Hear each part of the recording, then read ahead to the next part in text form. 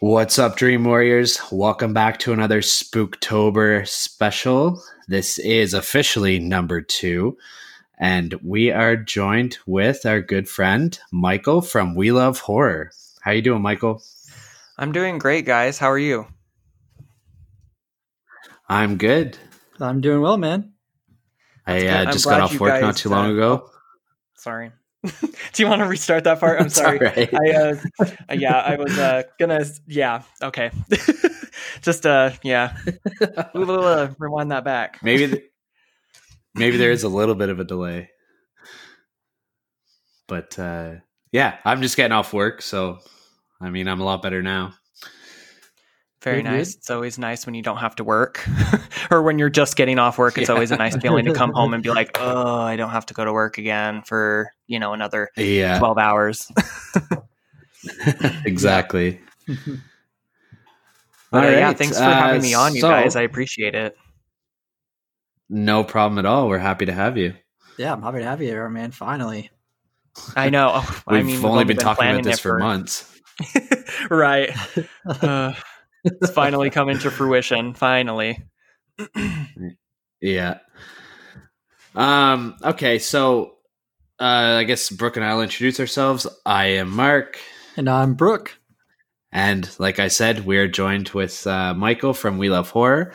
And Michael, do you want to tell the folks what we're going to be talking about this week?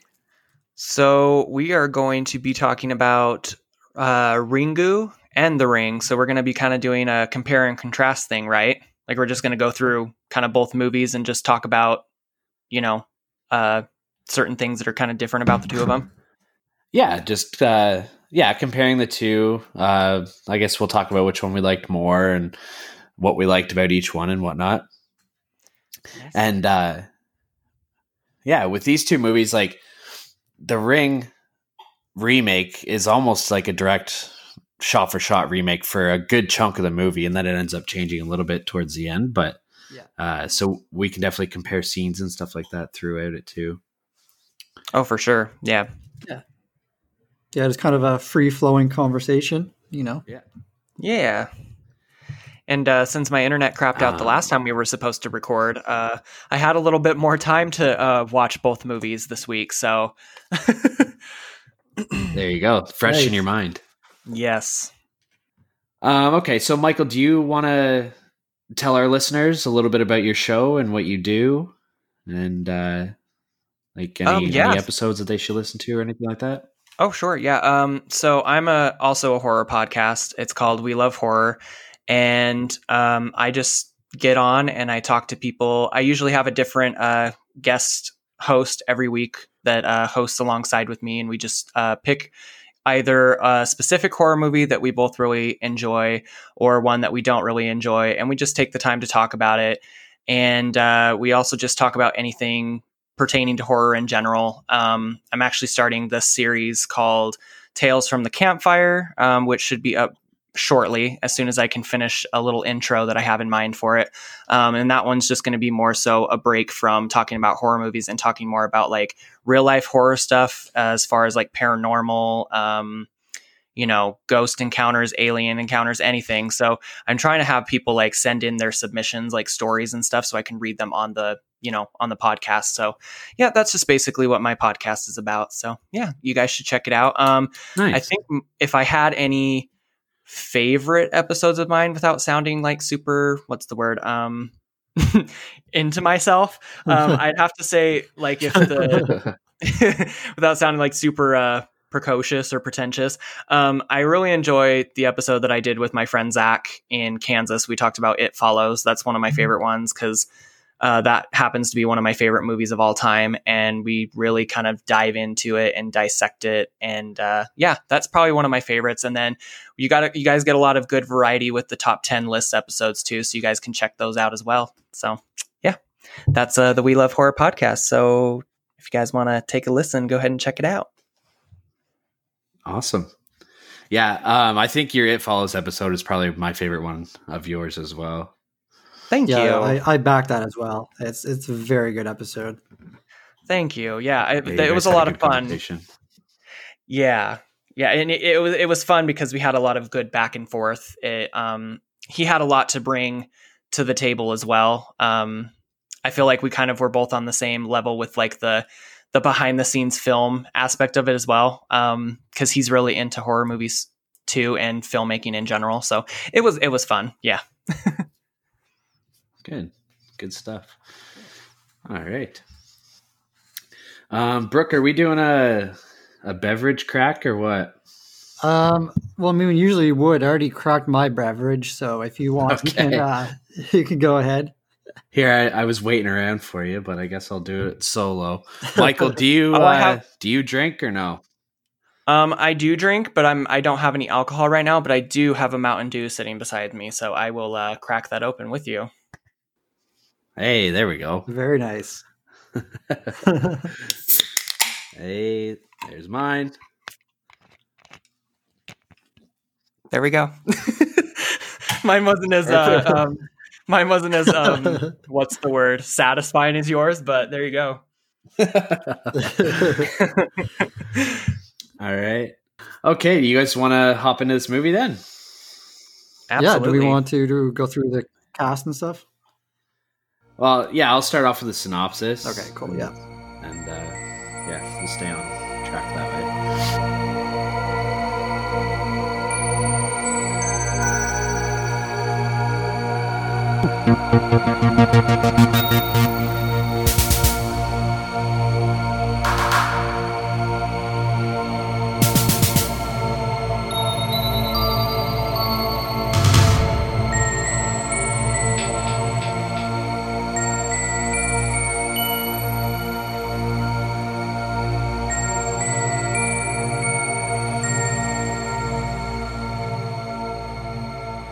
All right.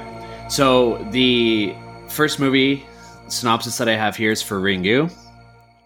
A reporter and her ex-husband investigate a cursed videotape that is rumored to kill the viewer 7 days after viewing it. So that's a pretty good breakdown of what the movie is. Yep. I think. And the synopsis for The Ring, which is the remake. A journalist must investigate a mysterious videotape which seems to cause the death of anyone 1 week to the day after they view it. So unlike our Maniac synopses, these two are like pretty much the exact same. Yeah, and as you were saying before, they're almost kind of shot for shot in certain parts where it's like, okay, like you're watching the two and you're like, oh yeah, this one is pretty much exactly like beat for beat the same as in this other one. So yeah. All right. So for the director of Ringu, we have Hideo Nakata. And so he's directed Ringu and Ring 2, which was the Japanese sequel. But then he also directed The Ring 2, which is the American sequel to The Ring remake. He also directed Dark Water, the Japanese original, a movie called Last Scene, and another one called Ghost Theater. So I think The Ring 2 was his only English-speaking movie that he's done. But I could be wrong, but I think that's what I saw on IMDb. Now, Michael, yeah, that's what I'm seeing too. Yeah. Have you seen any of his other movies, Michael?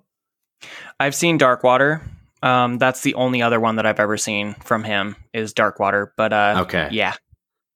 And then his Ring sequel. How does it hold up?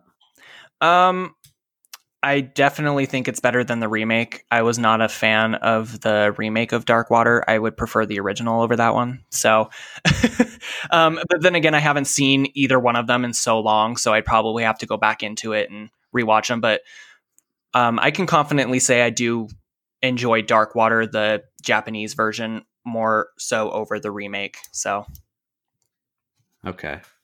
And you were going to say something about his Ring 2 sequel? Oh, yeah, the Ring 2 sequel, the American one. It's shocking that it's not a great film. Like, I wouldn't say it's like horrible, but for the original director of Ringu and Ringu 2 to come on and like direct such like, I guess, like a not a great sequel. It was shocking to me when I found out that he was the director of the American remake. Yeah. It's been a long time since I've seen The Ring 2, like the remake. So I don't really remember what my thoughts were on it, but I know it's not as well received as any of the other ones. Yeah. All right. And the director of The Ring remake is Gore Verbinski. It's another Gore. We had a Gore with the Maniac episode too. And I think Hell House LLC as well. There's a guy named Gore. Yeah, actually. Yeah. You're right. Maybe it was that one that I was talking or thinking about. Yeah, probably, yeah. But anyways, this guy has quite the resume considering that he directed this movie as well. But he has the children's movie Mouse Hunt. Great fucking movie. It is a good one. I enjoy it. He has The Mexican with Brad Pitt and Julia Roberts, I think. Is that who's in The Mexican? I think so, yeah. Yeah. And then he's done Pirates of the Caribbean, The Curse of the Black Pearl, Dead Man's Chest, and At World's End. Dude, I'm surprised at that because those are like 3 like blockbuster movies. Yeah. Oh no, I was just gonna say I also noticed on here it's kind of funny because like for a big name director, like he doesn't have as many movies as I assumed under his belt. He only has like 22 from what I'm seeing on here, but they're huge movies, like they're big movies. Yeah. And the other one that I noticed that you guys didn't say was A Cure for Wellness. I don't know if either one of you have seen that one, but that one is a trip. That movie is amazing. I love that movie. Yeah. Yeah. I haven't seen that one, but it's on my list of movies to watch though, because everyone talks about it. Yeah. And Chuck Goes to the Movies has actually done an episode on it too. Yeah, he did. Also, Rango is a highly underrated animated film as well. I agree. Yeah, it's good. He's done a lot of movies with Johnny Depp too. Yes. Like he did all the Pirates of the Caribbean movies that I said. The Lone Ranger. Wasn't Johnny Depp in Rango too? Yeah, he was the voice of Rango. Yeah. Mm-hmm. Yeah, that's what I thought. Yep. Yeah.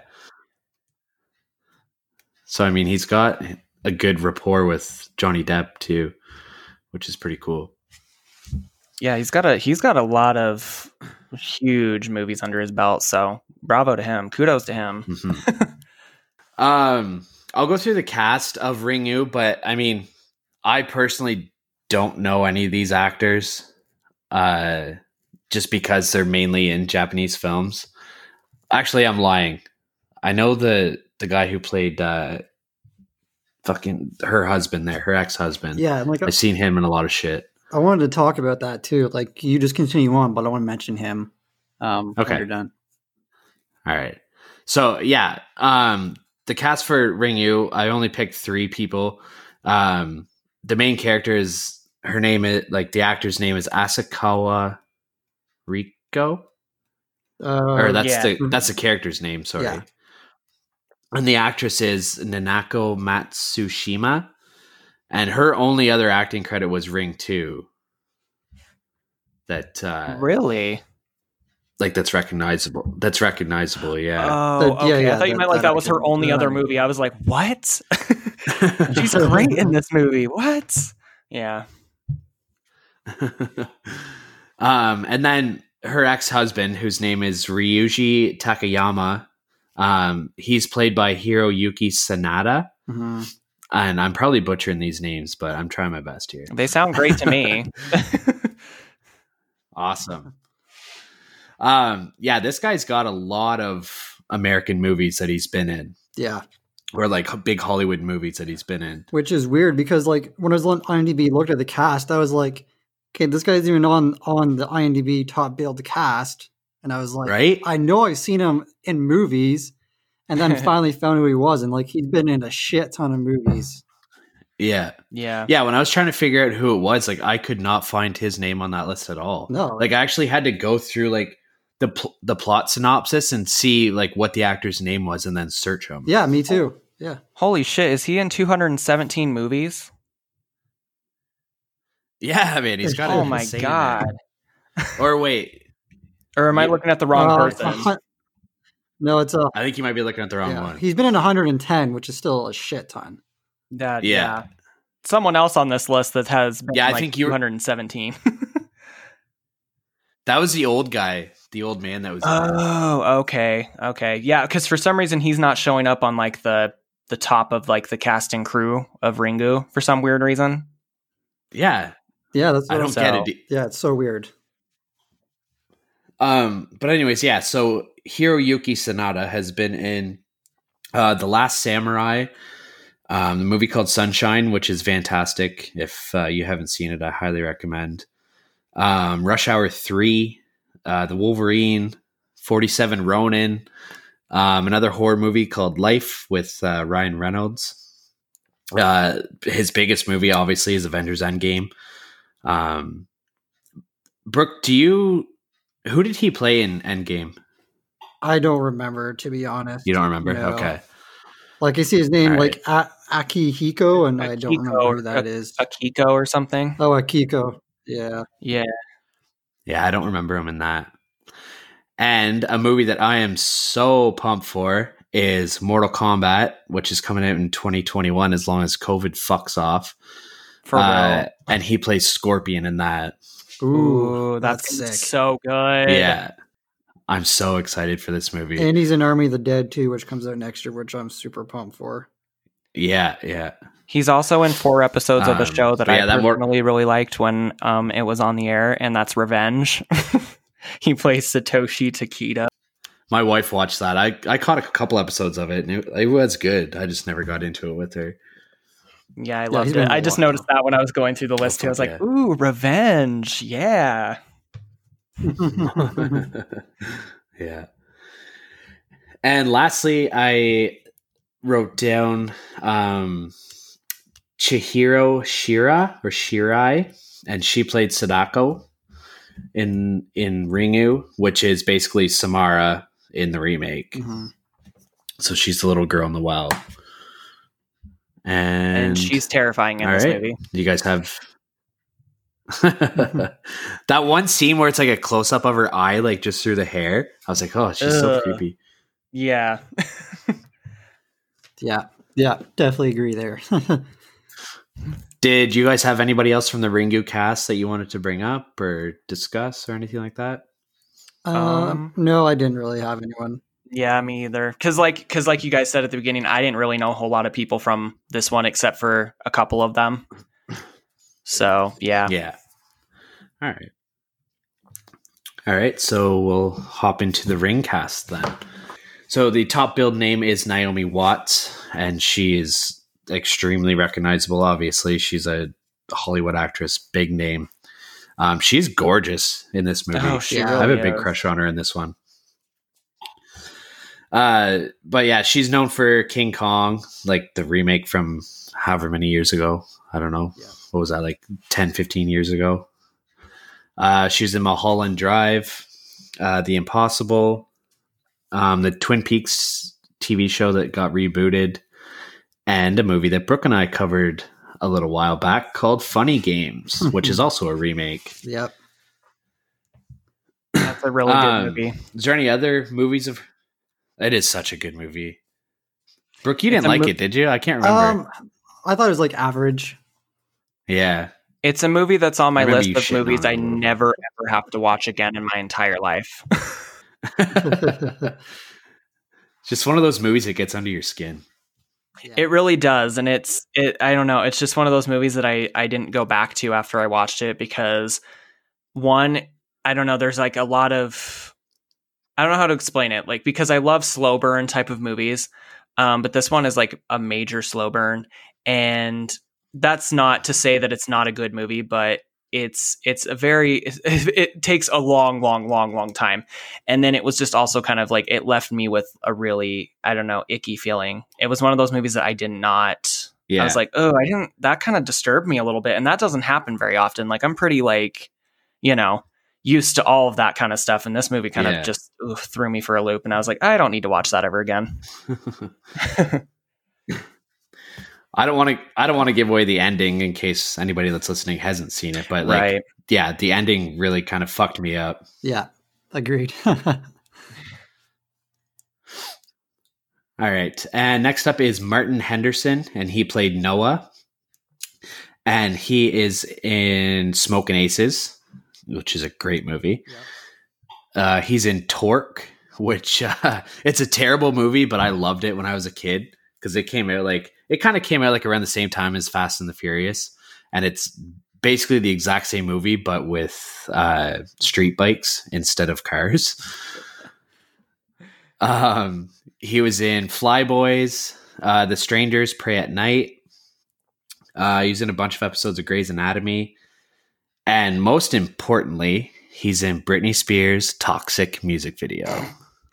That's a great song. That is that's the peak of his career right there. Yeah. Doesn't get any better he than retired that. after that. Yeah. All right. And lastly, I wrote down, I think it's pronounced Davey, but it's Daveigh. I'm assuming it's Davey. But yeah, Davy Chase, and she played Samara in this one.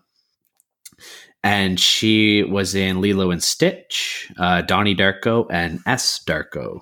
So she played Donnie's sister in Donnie Darko. Oh, that's right. She did, huh? Totally forgot about that. Yeah. That movie.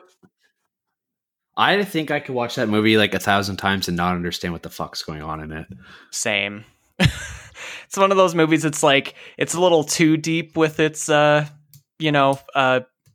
symbolism and hidden meaning type shit. Like I'm all for that, but that movie is just like every time I watch it, I'm like, what the I thought watching this 50th time would, clear things up, but clearly I'm still in the dark about everything. So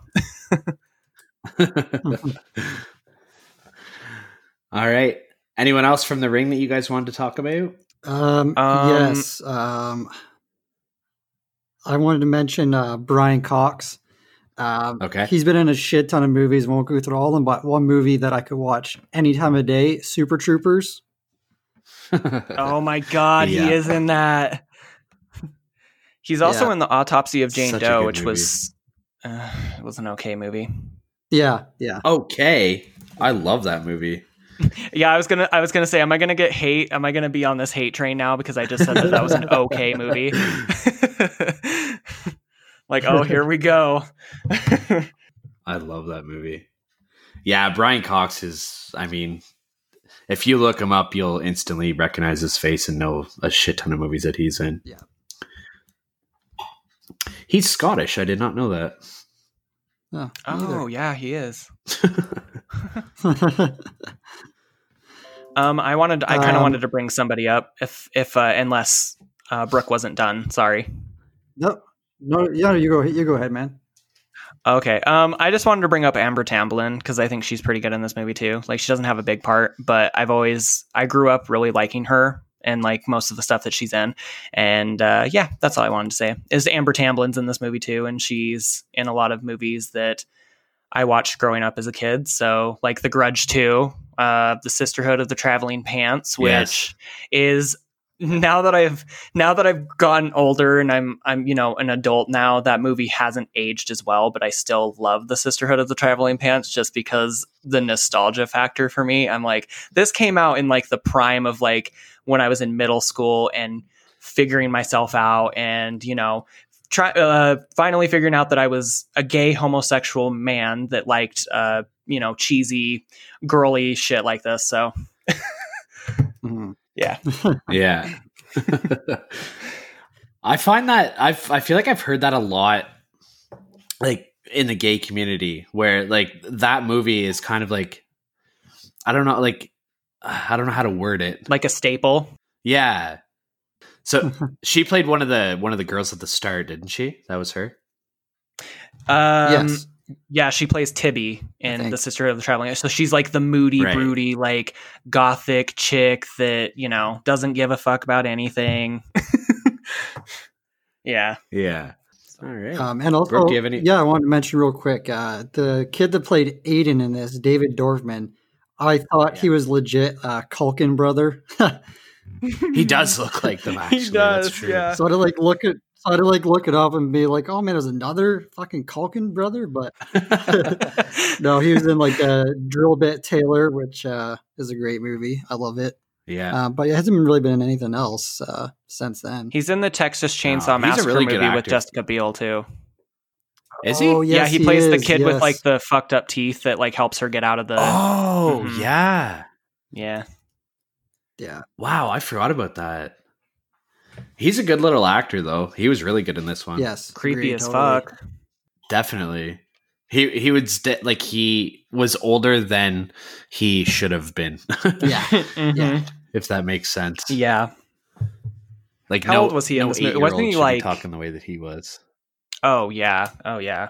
I don't know if he was actually 8, but he was definitely young. Yeah, I'm just trying to see. Too young to be saying the things he was saying. Yeah. Exactly. But yeah, I think that's pretty much all I have to say. All right. You guys want to hop into the movie discussion then? Absolutely. Let's do it. All right. So, yeah, basically, we'll just pick some scenes that we want to talk about between each movie and kind of compare and contrast and whatnot. Yeah.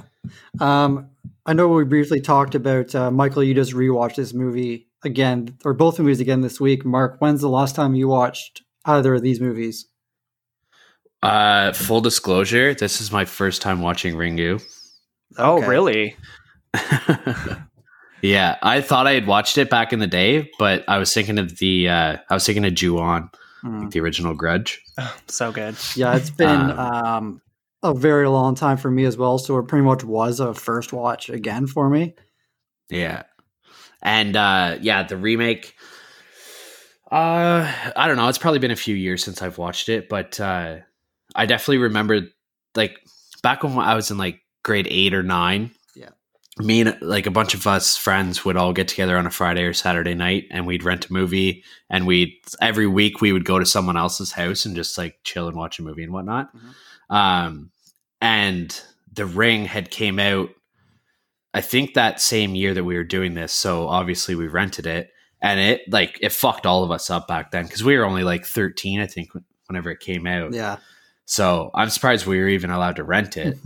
But yeah, like the whole videotape, like whenever the videotape plays and like it's got the woman brushing her hair, and then it's got like the finger or the nail going through the finger and stuff like that. Like that video is like ingrained in my mind from back then. Yeah. Yeah. Yeah, it's probably been like a good probably 8 to 10 years since I've seen it. So yeah, it's been a while for both of them. Yeah. Yeah, and What about you, Michael? Well, I kind of have a special connection with this film because it was like legitimately the first horror film that my parents would allow me to watch, like from beginning to end. Because I know on my podcast I talk about a lot how I got introduced to horror from like seeing like bits and pieces of what my dad was watching on TV. But this movie was the first movie that I actually got to sit down and watch like from beginning to end. And my parents thought it would be really, really funny to, set the house phone up so that as soon as I was done watching the part with the tape, they called the house phone and did the whole like the 7 days thing. And, I was, 10, 11 years old. No, I was like 9 when this movie came out. Yeah. Scared the shit out of me. And I was convinced that I was going to die in 7 days. Like after watching that movie, I was like, I'm going to die now. Like, and I just remember also like it just, for some reason, I just remember it being like a really huge phenomenon when this movie first came out. Like everyone was talking about it. I remember, hearing stories, not just my own personal stories, but stories from like other members of my family and other friends and stuff being like, oh my God, you have to watch this movie. It's the scariest movie I've ever seen and all that stuff. So I just remember like it making a big impact when it came out, and it made a big impact on me as well because it was my first horror movie and it's what got me introduced into the horror genre. So yeah, I love this movie. Yeah. Yeah. Nice. I think a lot of people our age kind of have that same feeling in a sense. Like I had watched horror movies before this came out, just because like I've talked about it before, but like horror movies for me, like whenever I was a kid, they were always like faux pas almost. Like, not that my mom was against them or anything like that. It was just like she was kind of, I don't want to say that like she sheltered me, but like she tried to be like overprotective because it was just her and I sort of thing. So like anytime I got a chance to watch a horror movie, I was like all over it. So like if we were at her friend's house or something like that and I was watching a movie downstairs, I would like try and find a horror movie to watch or something like that. But like, yeah, this one, like I said, I was 13 whenever it came out. So this one was, I don't know, it's kind of ingrained in my mind for that time back then. Oh, for sure. Because this movie was like one of the first horror movies that I watched that wasn't like a slasher movie. Like, because back then, like all the Friday the 13th and Nightmare on Elm Street and all those, they were big. Yeah. Whenever I was a kid. Well, in the early 2000s was and this also one the kind of time, set like, the tone right. for. Oh, sorry. Go ahead. No, go ahead. Oh, I was just saying that like this was like the early 2000s too, when like the 90s slasher boom was still kind of going on. So like you still got a whole bunch of like those slashers. Like I think Valentine came out in 2001, 2000, and you get like all these like Freddy versus Jason, all those movies that came out that during that time period. So yeah. Like this one kind of set the tone for paranormal movies, I should say. Yeah, definitely. Oh, I also 100%, found it interesting that it came out like 2002, I think. And I'm trying to think of when like DVDs started making an appearance. That's a good question. It's like 2004 or 2005, maybe. Yeah, that makes sense. Yeah. But rewatching these movies like made me miss VHS tapes so much. Oh man, I know, right? Yeah, just the nostalgia, just like of the it. boxes. Yeah, exactly. The big bulky VCR so DVDs came players. into the market. Yeah. We used to have one of those VHS rewinders, so you wouldn't have to keep it in your really? VCR. That's Nice. awesome. Yeah. You just pop it in there after you're finished with it, and then you can just watch something else right after. But DVDs started coming into production in 97 and 98. Oh, really? Oh, wow. Yeah, but they weren't popular whenever they first came out, though, because there's a lot of issues with them. Right. Huh. It's interesting. But yeah. Okay. So we said we were going to talk about scenes, and we haven't really done that yet. Another question I had, like, speaking of like rewatching VHS tapes, like I wonder if in these movies is like after they watch it, if they pass it on to another person or whatever, if they go back and rewind the VHS tape. That's why Samara kills people. She's pissed off that they didn't rewind the tape after they watched it. That's all they have to do. She's like, these motherfuckers, all I do is ask them to rewind the tape after they watch it. Jesus Christ. Now I got to kill them because, they don't know how to follow the rules. Yeah. Now Randy from Scream has to rewind them all at the video store. Yeah. Yep. Oh, man. But yeah, let's get into these scenes, I guess. Even like the opening scene of both movies, I like how in the remake they even got like the same layout of the house from the original. Like they had that's true. They had that like glass kind of separation window, like going into like the living room area with the TV and stuff like that. I thought that was cool. Yeah. And the way the room is like set up too is almost exactly like, except it's probably a little bigger than the room in Ringu, but it's still like the same like layout with everything. Yeah. Yeah. Which is kind of weird in a sense because like Japanese houses are usually a lot different than houses that we have here, like the layouts of them. Yeah, they're a lot smaller and like compact. Yeah. And with the first one, I was kind of like with the subtitles and everything, like it was kind of hard to pay attention. Like usually I love like foreign films and stuff like that.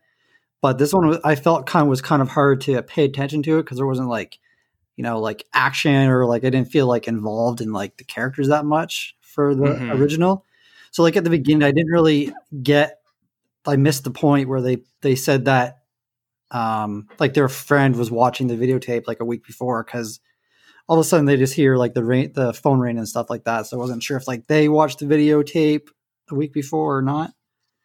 Yeah. And that's where, like, with the remake, like that whole opening scene is the exact same. Yeah. Like it's two friends sitting in a bedroom talking about like a weekend away, talking about watching this video, blah blah blah. The phone rings and it's the mother. Yeah, like both opening scenes are identical. Yeah. Ask your mom which shower has the vibrating shower head. Sorry, that's a Scary Movie 3. Totally different movie, but it's the same scene. But yeah. I always think about that sometimes. Really I'm like, funny. Anytime I watch The Ring, I kind of like can't help but laugh in that one opening scene a little bit, just because of like the, you're with Josh all weekend? Yeah. Yes, I was. Yeah, that whole, Anyway, I'm so sorry. No, don't apologize. It's awesome. Oh, man. But I do. Was there any scenes that you want? No, I was going over to you. I was going to see if anything that you want to talk about.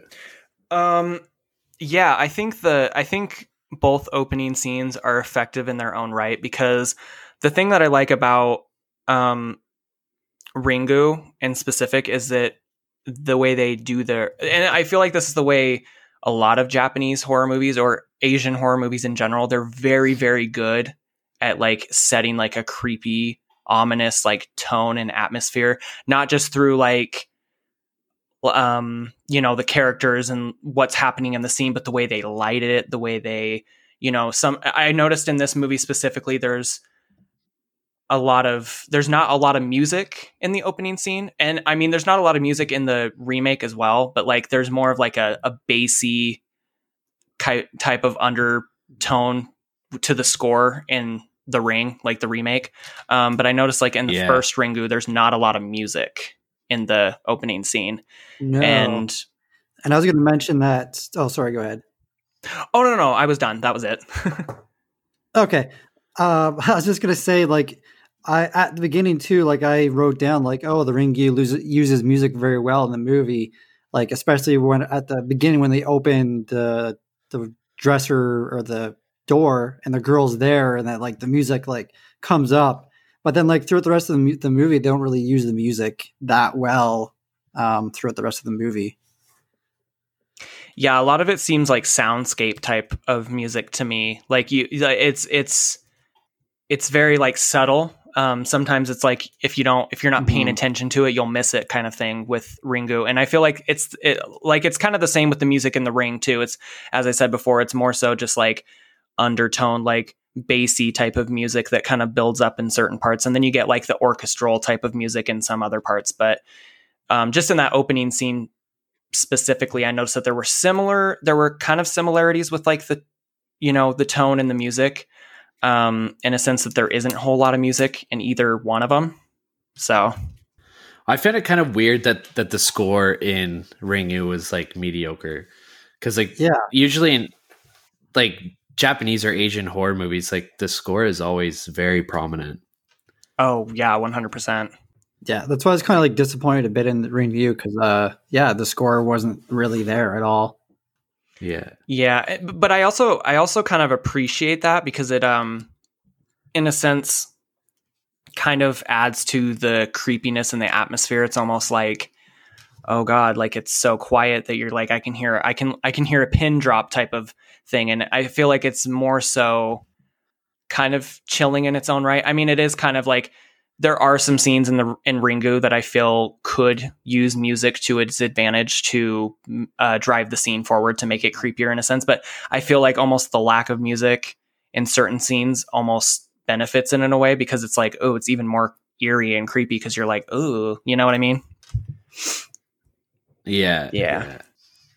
Also, watching this, like I haven't seen both movies in forever, but whenever they see all the pictures, the photographs, and like their faces are blurred out, it reminded me of the movie Shudder. I don't know if either of you have seen that one. Yes. Yeah. I've seen that. I feel like a lot of these like paranormal horror movies from the early 2000s have kind of taken ideas from these movies. Like not just specifically Ringu, but like with Ju-on as well. Like I feel like a lot of those movies in that time, I don't know if they're paying homage to those or to this movie, or if they were like, I don't know, just kind of using those ideas and spinning it their own way. Yeah. Like with Shudder, especially, that's a good, and One Missed Call, like that's another one that kind of had that feel to it. Mm-hmm. Yeah, I think they definitely took some form of inspiration, because if I'm not mistaken, I think The Ring was what came before all of those movies, and then Ju-on followed close behind, because I think Ju-on was made in 90. I want to say Ju-on was made in like 99 or 98 or something, so it was around the same time as Ringu.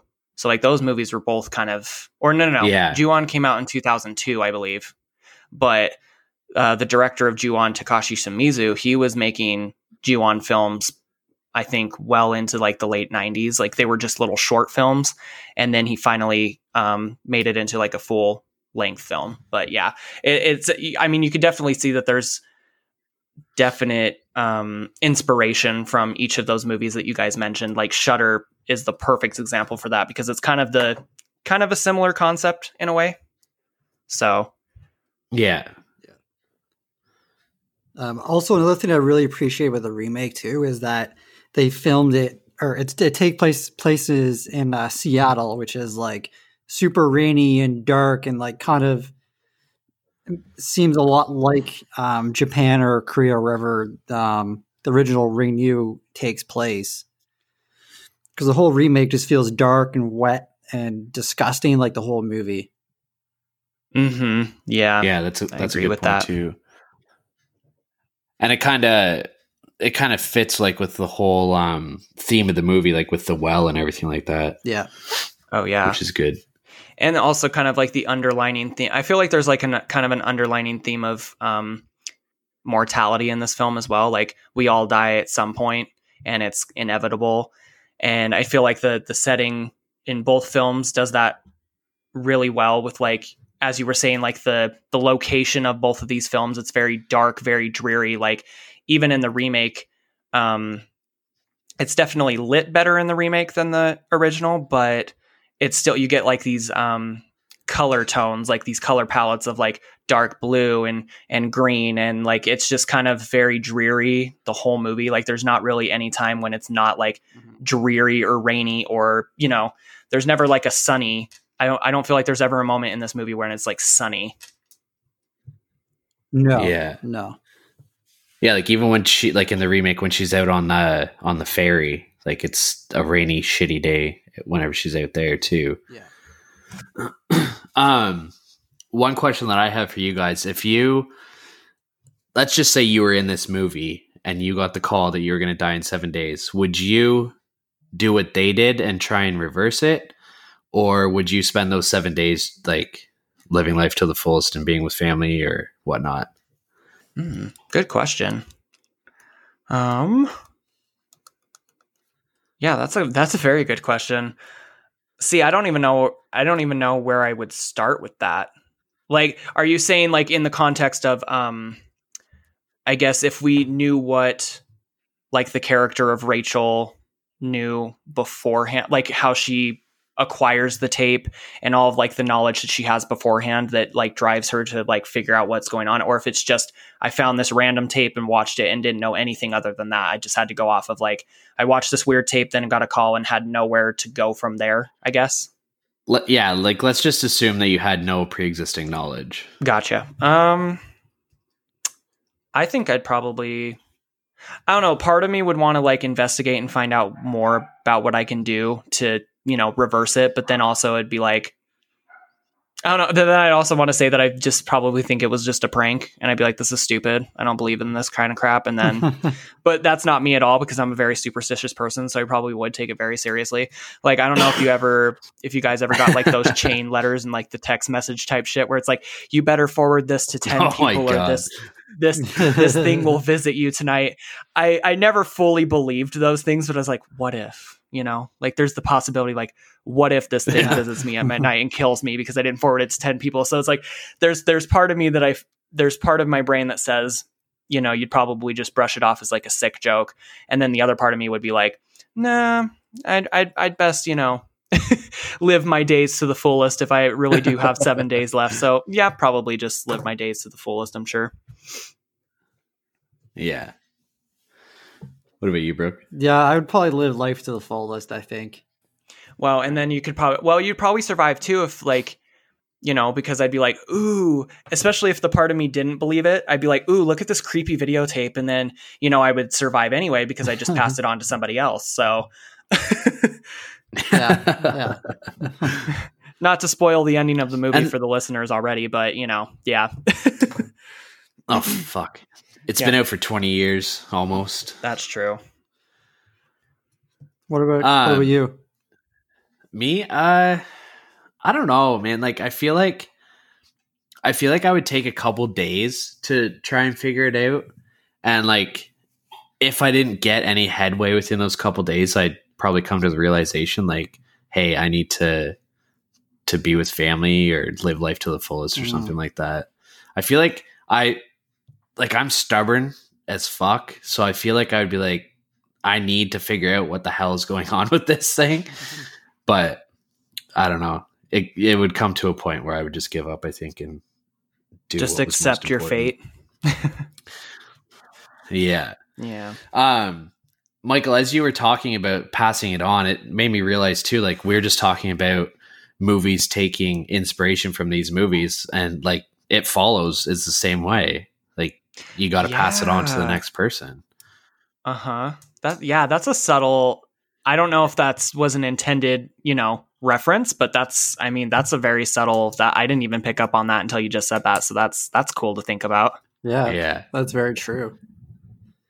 And because like there's no, go ahead. I was gonna say, like with It Follows, there's the undertone of it, or like everybody thinks that it's a movie about STDs, which obviously makes a lot of sense if you've seen the movie, right? But I mean, maybe they got this idea from these movies. I don't know. Yeah. I can definitely see a clear, like, oh, what's the word? A clear, revising of like the same kind of plot, the pass it on plot, but make it kind of, in their own right, different than the other one. But I can definitely see nuances of The Ring in that now that you say it.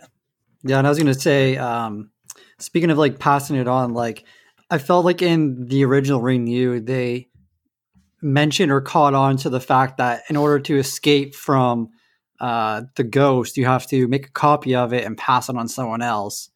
Whereas in like the remake, they didn't figure that out until like near the very ending of the movie.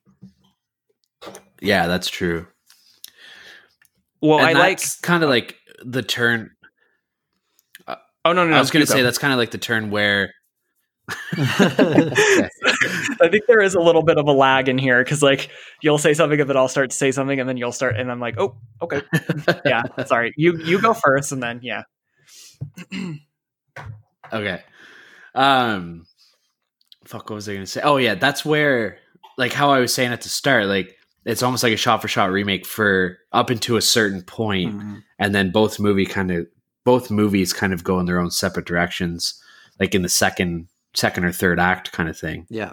But like the beginnings of the movies are pretty much identical. Yeah, because like the remake is a good 40 minutes longer than the original movie. Mm-hmm. Yeah, exactly. Which I found interesting too, because like whenever I was first started watching Ringu, I was like, okay, this is like the exact same movie as The Ring pretty much. Because like I said, I have never seen the original before. But then like I was looking up the information on IMDb, like as I was watching it, and I was like, oh shit, this is like way shorter than the remake. So, but yeah, I like the route that The Ring took. Like it gave more to the story, adding those extra 20 minutes onto it. Mm-hmm.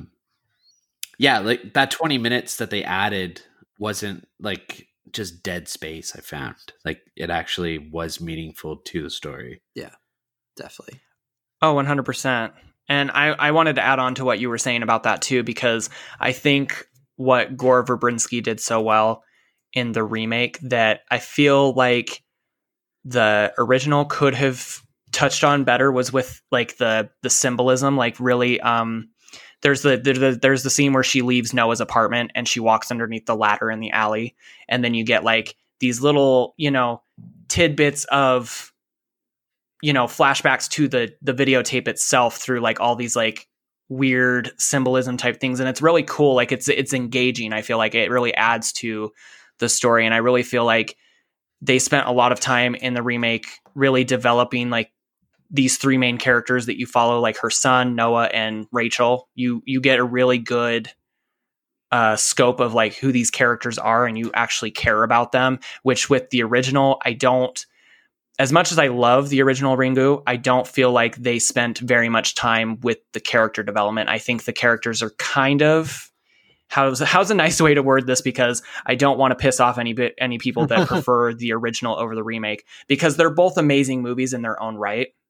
But I guess if we're going to do a compare and contrast type of deal, you know, with what we like better about each one, I would have to say that I really do enjoy the character development and the way that Gore Verbinski, you know, used symbolism in a very interesting way to like, you know, push the story forward and everything like that, which with the original, I don't feel like they jumped on that opportunity as much. I feel like the characters are kind of bland in the original. Like, I'm just like, okay, like these characters are likable enough that I'll follow them through the story. But, you know, even with the child that's in the original, you don't really see as much of him in the original as you do in the remake. They spend a lot of time with Rachel's son in this movie as opposed to the original, whereas you don't really see the son as much. And I like that, because I feel like character development is really important. And if you don't have that, like you don't really have characters that you want to follow per se. And so, yeah, that's all I wanted to add to that. No, it's a good point. Cause like even with the kid, like in The Ring, like whenever he watches that, you see him watching the videotape, you feel like, in The Ring, I've had that like gut wrenching feeling. Like I was like, oh shit, no way. But like in Ringu, I was just like I didn't have that feeling because I didn't have any connection with the child. Yeah, I felt like in the remake, the kid was the central character in the movie. Like we see more of Naomi Watts, but I feel like the kid is more important to the story. Yeah, he really is, because, you know, in the remake, like she has she's not only trying to figure out the mystery of this cursed videotape for her life. Now her son's life is at risk too. And there's more of a risk factor there. And we care more about what happens to her and her son now than we did in the original, because in the original, it's just kind of like, okay, like he watched the tape and we know relatively nothing about this child. So, I mean, it's still disturbing in its own right because it is a child. And you know that like, if she doesn't figure out what, you know, this tape, like the mystery behind this tape, like her son will die. It's inevitable. And so that's kind of like disturbing, and you can carry that with both movies. But I feel like with the remake, it's much more, there's more stakes involved with the child, and you care more about what happens than in the original. So I was just going to say, let's talk about the videotape itself, like from both movies. I felt like in the first Ringu, like I was kind of disappointed, to be honest, because like there wasn't much to the actual videotape itself.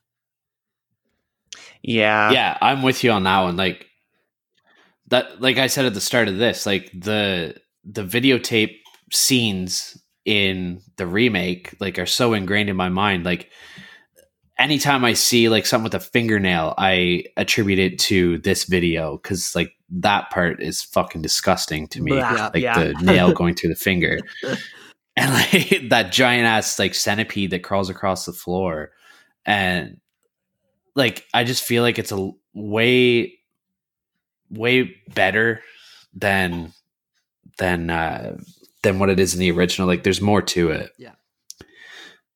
I was going to say way more better. I was like, that doesn't sound right.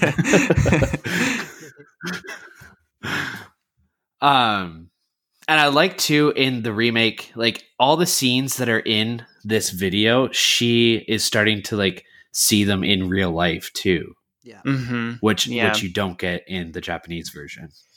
And it's kind of cool because I feel like in the remake, it also forecasts like future events, like with the water that's like red. In the original, you see it with the horse scene where she's on the ferry and the horse gets sucked under the boat, and then you see the blood, and you're like, oh, okay, that's, foreshadowing, what happened in the tape. So it's almost like the tape is showing past events, but it's also showing future events.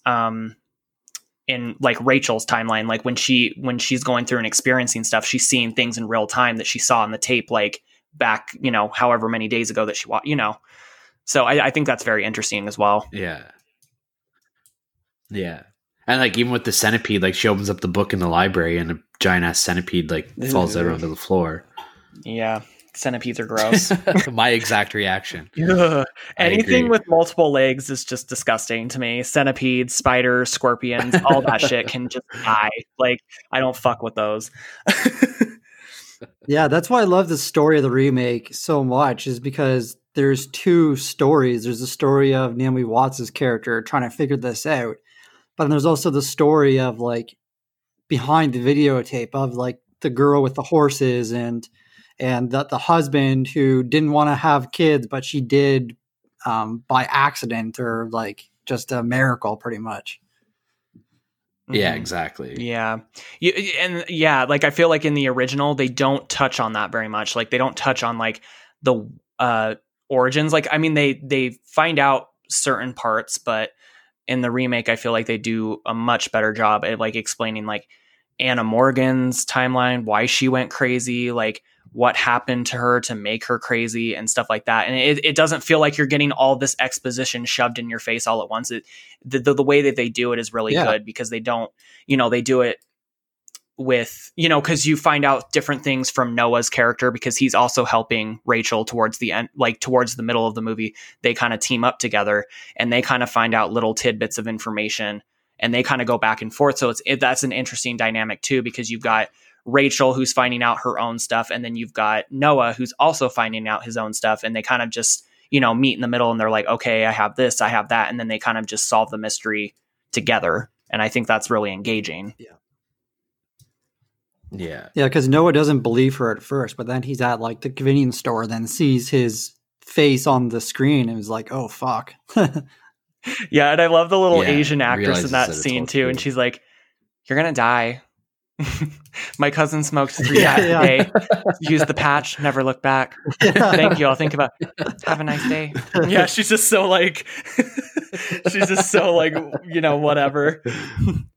Oh man. Somebody told me that at like a grocery store or something, that you're gonna die. I'd be like, okay, gonna watch my back with you now. Paranoid as fuck now.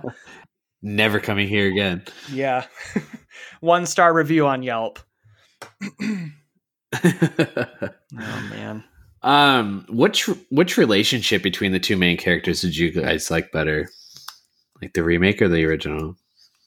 The remake for me, because in the original there's times when I forget that they're even like ex-husband and wife. I just sometimes like I don't know. I just feel like sometimes I'm like, who are these two people again? Oh yeah, they're husband and wife, or they were husband and wife. And I feel like in this one, they definitely delve into more so their relationship, like in very subtle. Like there's that conversation where he has with the kid in the car when they're sitting outside of Katie's house waiting for him to get dropped off there, and they're talking about how like I wouldn't be a good father. I had to leave because I feel like I wouldn't be a good father, but I don't want anyone else to be your father either. And then, you have that little kind of moment with the father and the son. And I just feel like you don't get any of that in the original. Like, you don't get any sort of, I don't even feel like they have much chemistry in the original either, if we're being real honest. Like, it's just kind of like these two people are like, okay, that's cool. Yeah. I mean, as I said before, I completely forget that they're husband and wife most of the time during the movie. I'm like, oh yeah, they were married at one point. Yeah, that's right. They almost feel like colleagues in the original. Mm-hmm. Yeah. And correct me if I'm wrong, I don't even think there's like a smooth transition in how they like, meet each other. It's just like 1 minute it's her, and then the next minute she's showing him the tape, and you're like, okay, who's this guy? And it doesn't even really explain it. It doesn't do a whole lot of like exposition to explain who this guy is in relation to her. Yeah, no, I don't remember seeing any sort of transition into that at all. Yeah, like I gotta agree with Michael. I gotta go with the remake as well, because if I'm to be honest, like the first movie, like honestly, I was so bored during the whole movie, so it was hard to like pay attention to the captions and stuff like that, and like really invest in the characters because, I just didn't feel like invested at all in them. But I like how in the remake you find out that Aiden is Noah's son, and that they're like trying to rekindle this relationship a bit, and then the ending they appear to get back together. Mm-hmm. Yeah. But Samara had other plans. Yeah. Noah did not rewind the videotape like he was supposed to.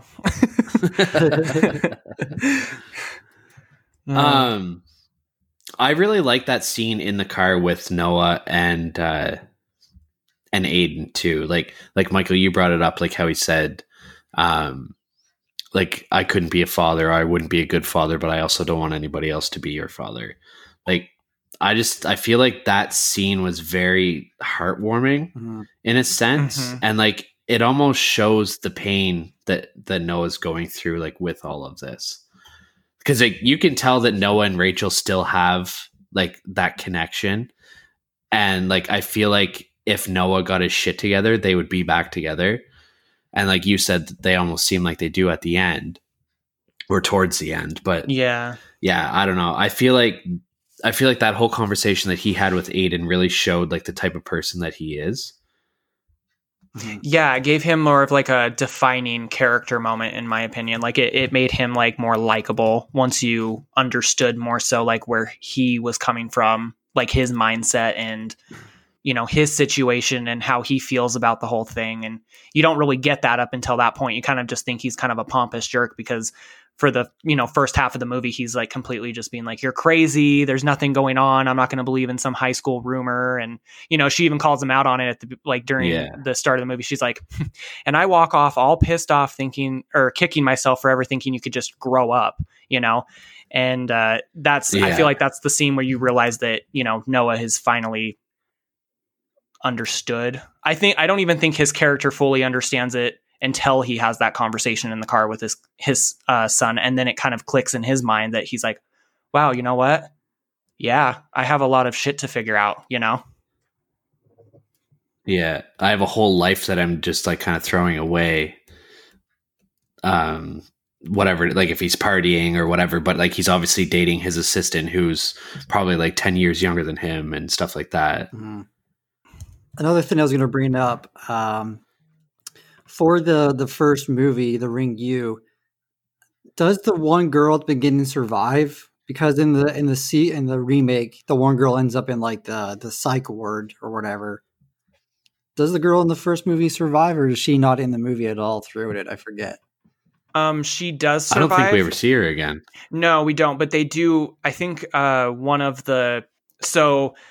I think there's like a subtle difference in the opening after the opening scene than there is in the remake, because after the opening scene, it cuts to the main character interviewing a bunch of girls at like this like restaurant because she's like a news reporter, kind of how Naomi Watts' character is in the remake. But it's more so like you get your information about the videotape right off the bat, right after the opening scene with this scene of the group of girls talking about this tape. And then I think one of them says that the friend that was there that night is in like a mental hospital, but you never get that scene with her in the mental hospital like you do in the remake. So, but in the remake, you get the exposition about the videotape at the funeral with like the group of kids when they talk about, right. Yeah. So I think, yeah, no, you never see the girl in the, original movie ever again, but she does survive. Okay.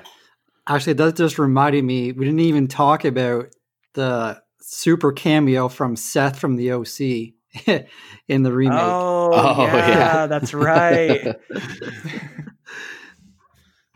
Adam Brody. Yeah, Adam Brody. Yeah. Yeah. A very young Adam Brody. Holy crap. Like I watched The Ring for years and didn't even realize it was the same guy until much, much later in my life. But I was like, wow, what a Yeah. what a way to start your career, just being in a, short cameo in this movie, Yeah. kind of cool. And then exploding onto the scene in the OC. Mhm. Yep. Also, I just want to talk about that horse scene from the remake. I thought that was the dumbest fucking shit ever.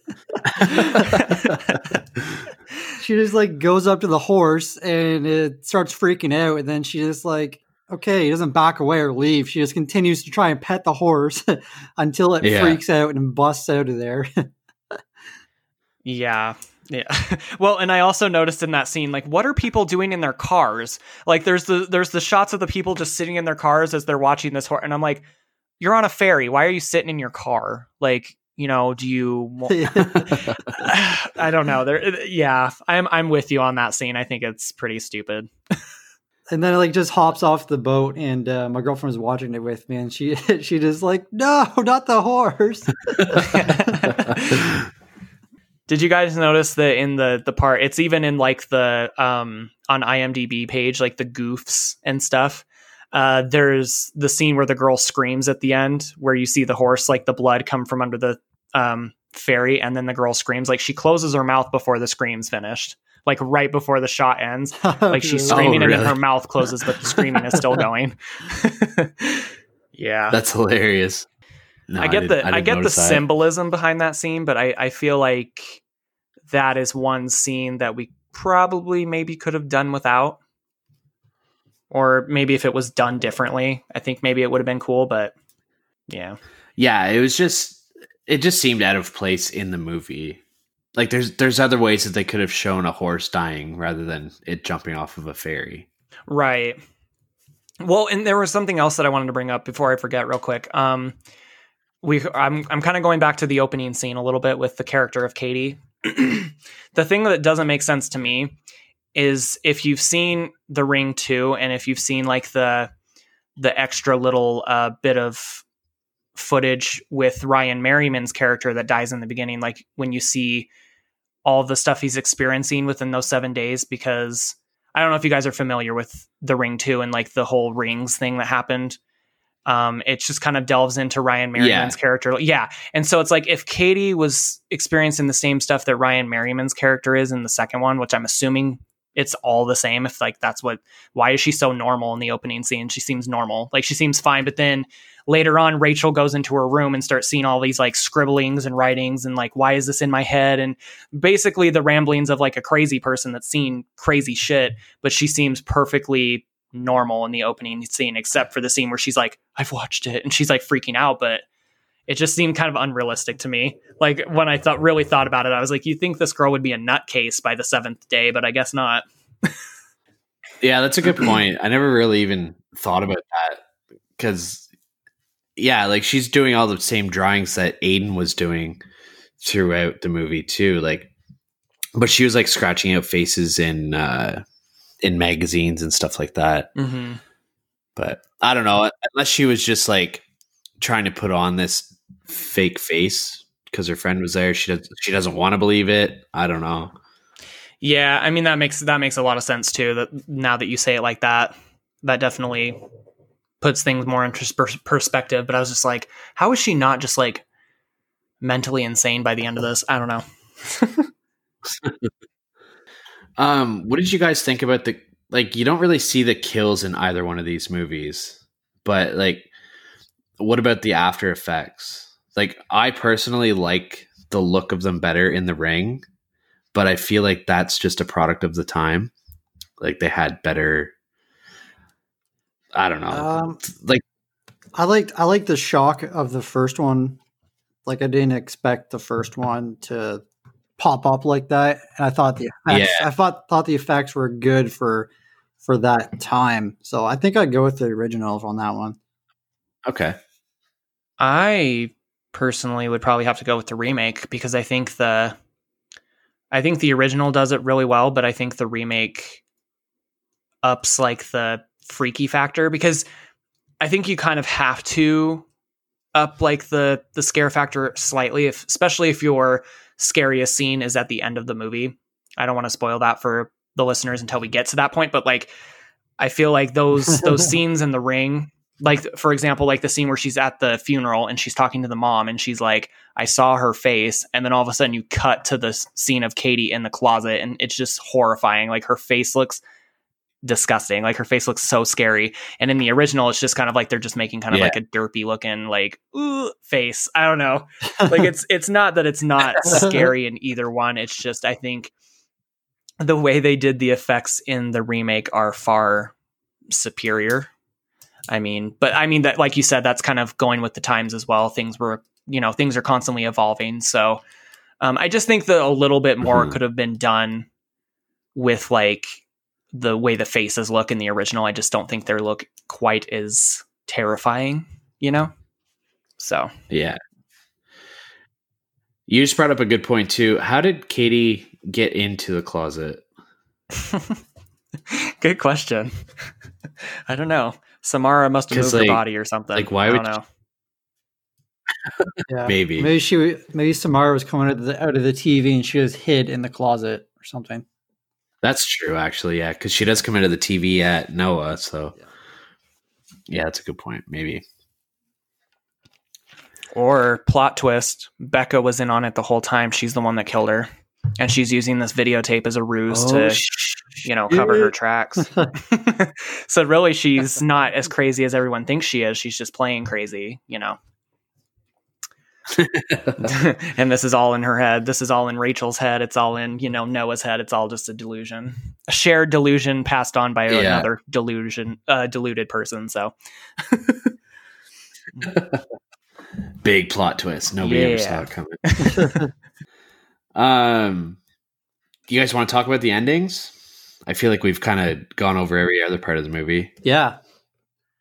I feel like in the remake, kind of the husband was the bad guy a bit. Well, so was the mother, I guess, even though she was dead.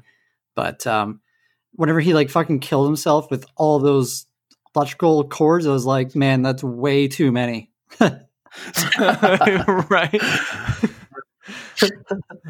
That was a little overkill, man.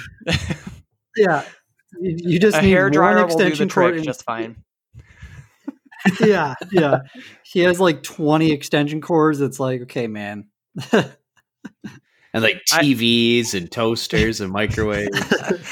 I feel like maybe that was just more of like a visual choice. Like, this is like, how can we like make this look more visually disturbing? So they're like, we'll just get all these extension cords and all these things that he can. So I don't know. Yeah, I'm with you on that though. It's kind of overkill. But I like in the remake, you feel for Samara in this one because her dad like kept her up in that fucking room up like high up in the barn where only the ladder can get, which the ladder is in the video, and like sent her to like rehab or whatever the fuck it was, and it's like, fuck, you feel for her in that one. Yeah, because they're like, we can't let you, like, she's like, I want to see my mom and dad, and they're like, we can't let you leave until you answer our questions, and she's like, I don't know how to answer your questions. I don't know how the pictures showed up. They just are. Like, I just made them with my mind, and they, obviously don't believe her because think she's crazy. So it's like, it's just a sad situation. Yeah, it is. And like that whole conversation that she's having with the psychiatrist, he's saying like, oh, your mommy and daddy love you. They just want you to get better. And she said, well, not daddy. And it's just like, I love that whole little side plot of them showing what actually happened and like why Samara is this vengeful spirit. Yeah. Cause you don't get that in the original. And that's where like that extra 20 minutes, like totally adds to the movie. Like you just get so much more information in that extra amount of time. Oh, 100%. Yeah. And it gives you like a sense of feeling for Samara, even though she is like this evil entity that's killing people. It still gives you like a sense of like, oh, I still feel bad for her. Like I want to, help her in a sense. Yeah. And like she knows that she's doing terrible things even when she's alive, right? Like, but it's like she doesn't know how to stop it, and you do feel bad for her. Right. Yeah. And you get more like you feel more bad for like the whole family in general. Like you feel bad for the dad, you feel bad for the mom, you know, because it's just a shitty situation brought on by, you know, this girl, but you know, she's just a little girl. Like she, in a sense, it's like she doesn't know what she's doing, but at the same time she kind of does. And so it's just this whole like fucked up family dynamic. So you kind of feel bad for all parties involved with this whole thing, because it's, you know, like in the scene where the mom, you know, kills Samara and dumps her down the well, you can tell like she is mortified with what she's doing. Like she doesn't want to be doing it, but she doesn't see any other way out, you know? And, you know, same with the father, you know, I'm sure he probably hated keeping her up in the barn, but what other choice did he have? Cause he was making, you know, his wife go insane. So it's just this fucked up dynamic. You feel bad for all of them in a sense. Yeah, definitely. I completely forgot that it was the mother that killed her too. Cause like up until the point where you see her actually kill her, they always just kind of make you think that it was the father that did it. And even Rachel, she thought that he did it. Yeah. And until you get that flashback. And that scene is like heartbreaking too, whenever the mother throws her down the well. Because she just said, I can't remember the exact line, but she was just like, I've always loved you, or I just want to love you, or something like that. I think she says all I ever wanted was you. Yeah, that's what it was. Exactly. And I don't know. It's just, you see the transition of the mother's mental health really well in that scene. Cause like she finally got the child that she always wanted, but it wasn't the child that she always wanted. Cause like Samara was evil when she was alive even. In the remake, at the very end, whenever what's her name, the wife finds the copied tape like under the sofa, it's like, how did you not see the sticker that said copy of it whenever you threw it under there? That was one thing I found stupid between both movies too. Like they sit there and think about it and they're like, okay, what did I do differently that he didn't do? Yeah. Mm-hmm. Oh yeah, I made a copy of it. Just like, I don't know. And then like, why is the copy underneath the couch in the remake? Like, yeah, right. And it's like, how would they come to that conclusion in general? Yeah, exactly. Like the one thing that you did differently was make a copy. Like out of all the things that you've done in the past 7 days, how is that the one thing that you think about? Yeah. Actually, I'm going to digress and counteract my argument with that. Actually, I think. Well, I mean, she's alive after 7 days, so I feel like just, I guess, process of elimination. She just kind of came to that conclusion because she is alive after the 7 days, and she's the only one that made a copy. So I guess that's a good enough assumption to make, but still, it's like, I don't know how. I don't know. I agree with you on that. I think they're both kind of. I do prefer, to be honest with you, how they did it in Ringu, actually. I feel like we're shitting on Ringu so much, so I'm going to spend a minute praising Ringu for what it did differently with the tape situation. I like that she sees like the reflection of the man in the TV with like the towel over his head from like the tape, and he's pointing at her bag. And then so she pulls the tape out. I kind of like how they did with that scene in the original than what they did in the remake, because I just feel like in the remake it was just kind of like, oh, she finds the tape under the couch and then she's like, I made a copy, and that's it. There's no sort of like, I don't know. But yeah, no, I definitely agree with you on that. Like, and I feel like in the remake, that's kind of I guess that's what makes it stupid for me, I guess. Cause like, I don't know. It's just like the copy of the videotape was just so conveniently placed right there. Yeah. Can I also bring up another scene before we get to like the very, very end? Because I kind of want to talk about like the differences between like the two well scenes as well. Like when they find the well, I thought it was really interesting in the original how, Well, it's the well scene in the original. Gonna shit on the original again for a minute. I feel like the well scene in the original is pretty anticlimactic because it's literally them just lifting up buckets of water one by one. They couldn't have done like a, more of a smooth transition between, okay, we're going to lift up one, maybe two, and then cut to like it almost being done kind of thing. I don't really think they did that very well. But in the remake, I feel like it's much more, thrilling, because you get the scene with them finding the well, and then you see like the TV, kind of like the bolts on the TV, like twisting, and like the floor, like the nails coming up through the floor, and you're like, oh shit, what's going to happen?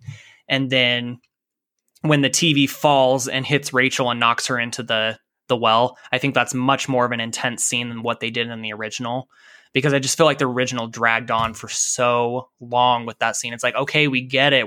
You're taking water out of the well. Like, let's get to the fucking meat and bones of this scene. But I also think that the part where the main character finds the girl's body is much more disturbing in the original, because like there's the scene where she pulls up the girl's body and like the muck and shit is like oozing from her like eye sockets, and it's just gross. Like the water looks disgusting. It just looks nasty. Yeah. And then in the remake you get like the scene where she like sees her as like what she looked like when she was alive, but then it kind of slowly, her face just kind of rots away, which I think is really cool too. I think they both did that very well in the remake and the original. So yeah. But I didn't know if you guys wanted to mention anything like the well scenes or anything like that, but oh yeah, definitely. I did want to bring it up too. Yeah. Cause like in the remake, you get more of a sense of the struggle that Samara went through trying to get out of there. Cause like you see the claw marks on the side of it, and like her broken fingernails are all throughout it. So I feel like I get what you're saying, Michael. Like the way that she gets into the well is a lot better in the remake. Mm-hmm. And then like the scene with Samara or Sadako in the well is better in the original, but like the well scene as a whole is better in the remake, I think. Oh, I agree. Yeah. Like I feel like you don't get the same feeling in the original as you did from the remake. Yeah, and that could also probably have everything to do with what we talked about prior, like with the character development. Like you're much more engaged in these characters, so it's much more of an edge of your seat experience when Rachel falls into the well, because you're like, holy shit, is she dead? Is she alive? Because that was like, the end of her 7 days. So for that moment in time when she falls down the well, you're like, oh, she's done. She's gone for her. Like she's a goner. So, and I feel like in the original, they don't really play on that very much. Like he comes out of the well and she's like passed out next to the well. And then she wakes up and she's like, oh, I'm still alive. And it's like, okay, that was anticlimactic, Yeah. And do you have anything you want to add to that, Brooke? No, I don't think so. Because it's like in the original, she goes down into the well, like she volunteers, like just goes down. It's like, I don't really think that's necessary. But yeah. All right. I want to talk about the ending. The actual ending. Yeah.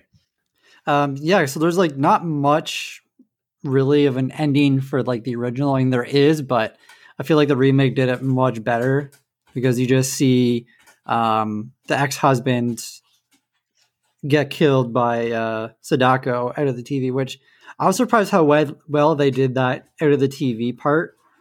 Like I thought it would. I agree. I thought it would have looked a lot worse than it did, but yeah.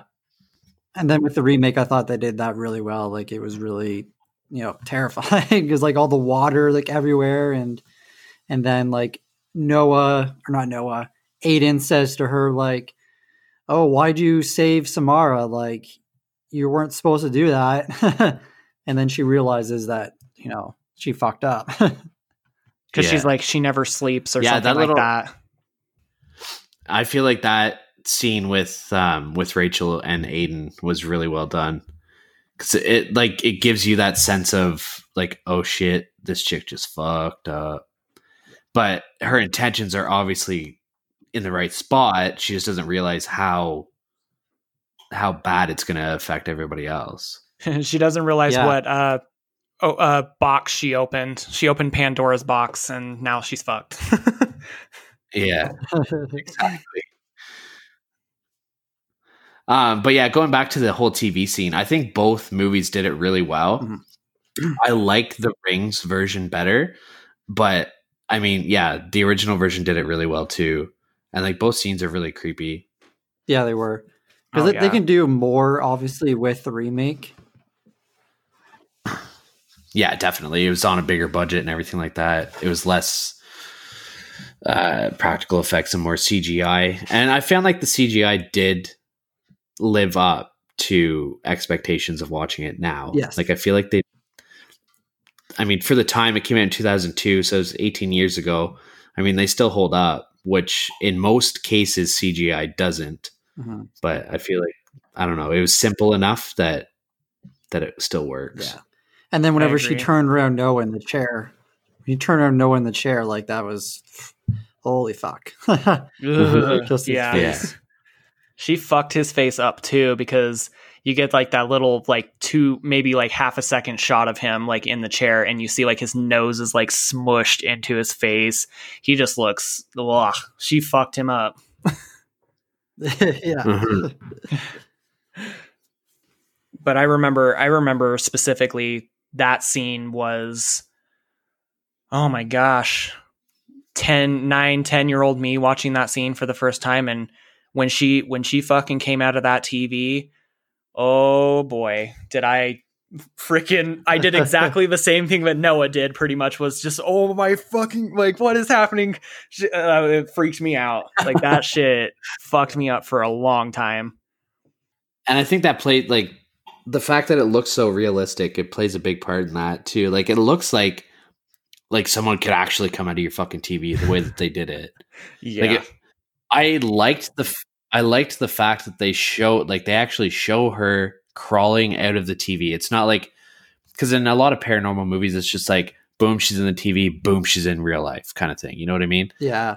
It was very well executed. And I personally feel both films did it really, really well. So, which version of the girl did you guys like better? Like Sadako or Samara? I gotta go with Samara, I think, on that one. I think I have to go with Samara as well, just because I just feel like her backstory was more fleshed out, as opposed to Sadako, who are you don't even really like know her origins at all. You're just like, okay, she's a creepy girl with long hair and, you know, a long white dress, and yeah, that's really all. And then like with you know, Samara, you get more of that. As I said, you kind of feel for her character, but you're also terrified of her character at the same time, because you just get so much more backstory in this film with everybody that's in the movie. Yeah, I have to agree with you guys. Like, there's the one scene whenever she comes out of the TV in Ringu, and like you just see her eye, and it like does a close up of her eye. Like, I found that almost comical more than anything. Like, that part was not creepy at all. And I know that they're going for a creep factor, but I don't know, it just seemed funny to me instead. Yeah, no, that I agree with that.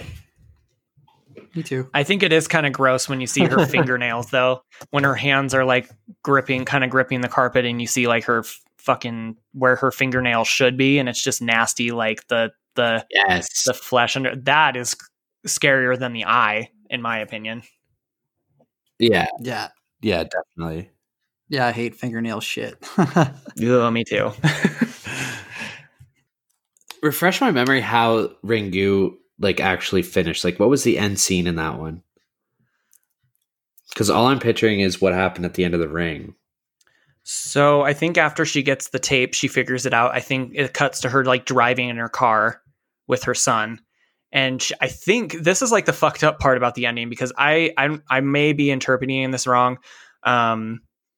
But she calls her father and is like, I need a favor from you, as if, and I'm like, am I supposed to assume that she's going to pass this curse on to her own father? Like her own father is going to watch this video, and that's how she's going to say, because that's kind of how like they end it. Like she's in a conversation with her dad, and she's like, hey dad, we're on our way to your house. I need a favor from you. And that's where the movie ends. Like, you don't really it doesn't really Right. go anywhere from there. And then you're like, is she trying to give the curse to her own dad? That is fucked up.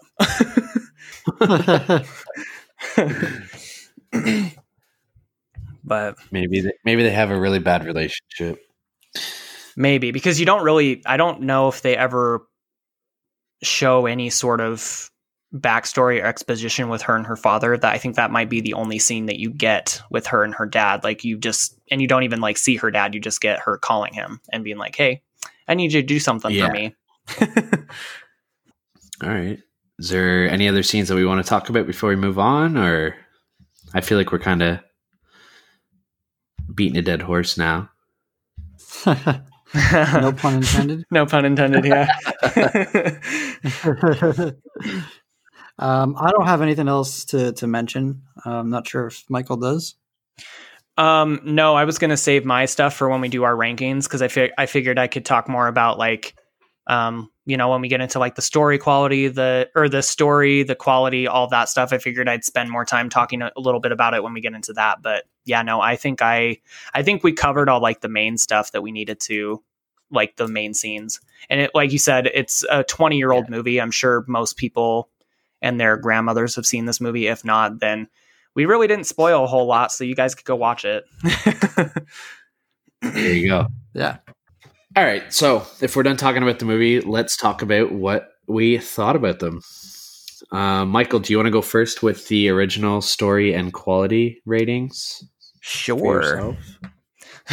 So this might be my redeeming quality for people that, love the original.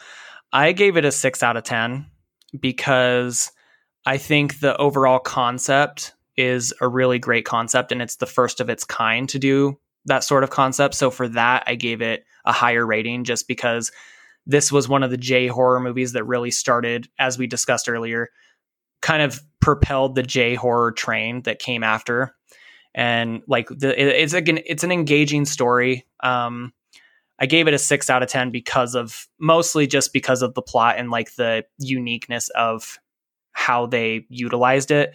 I would have given it a better rating if like the pacing was better, like, just the stuff that we kind of nitpicked about it. Everything that we nitpicked about it was why it didn't get a better rating, but I gave it a 6 out of 10. So. All right. Nice. And what about the quality? The quality is a 6 out of 10 as well.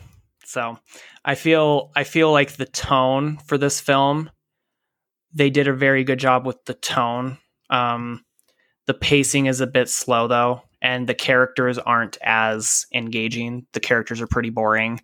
So I don't know. I might actually drop my rating to a 5 out of 10 with that one, just because the more now that I'm talking about it, the more I'm like realizing, so I think I'm going to give it a 5 out of 10, which I still think is pretty generous because, I really enjoy the tone of this movie. I like the way that it gets under your skin in a way that I feel like other movies don't do as well. I just really enjoyed the creepy factor. It's not a scary film by any means, but I think it's a creepy film and it'll get under your skin. And yeah, so 5 out of 10 for that, for quality. Cool. Nice. Yeah. What about you, Brooke? I'm pretty much on the same page as Michael with this one. For story, I gave a 5 out of 10. Pretty much the same reasons Michael said. Like, I like the general storyline of being haunted through a videotape. I thought it's very original. The deduction of points comes from the pacing in the movie. I thought it was boring. I didn't feel engaged enough in it, and I thought the characters weren't really well developed, like we've talked about throughout the whole discussion.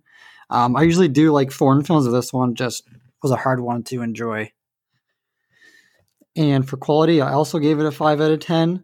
I didn't really see this one as a horror movie per se. I felt it was more like a crime thriller a bit. Yeah. I thought the acting was very good.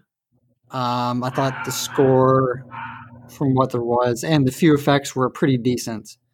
So yeah, 5 out of 10 for both story and quality. All right. Fuck, we're all pretty much linked up then. yeah, I gave my story and quality both 5s as well. Nice.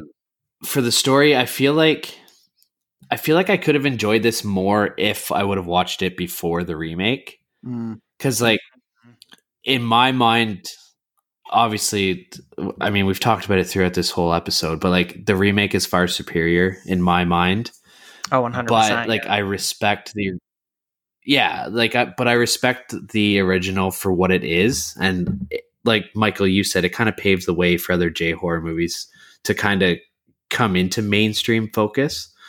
Because like this, whenever you think of like Japanese horror movies, this is one of the main ones that you think about. Like this one and Ju-on were kind of like the godfathers of it coming here.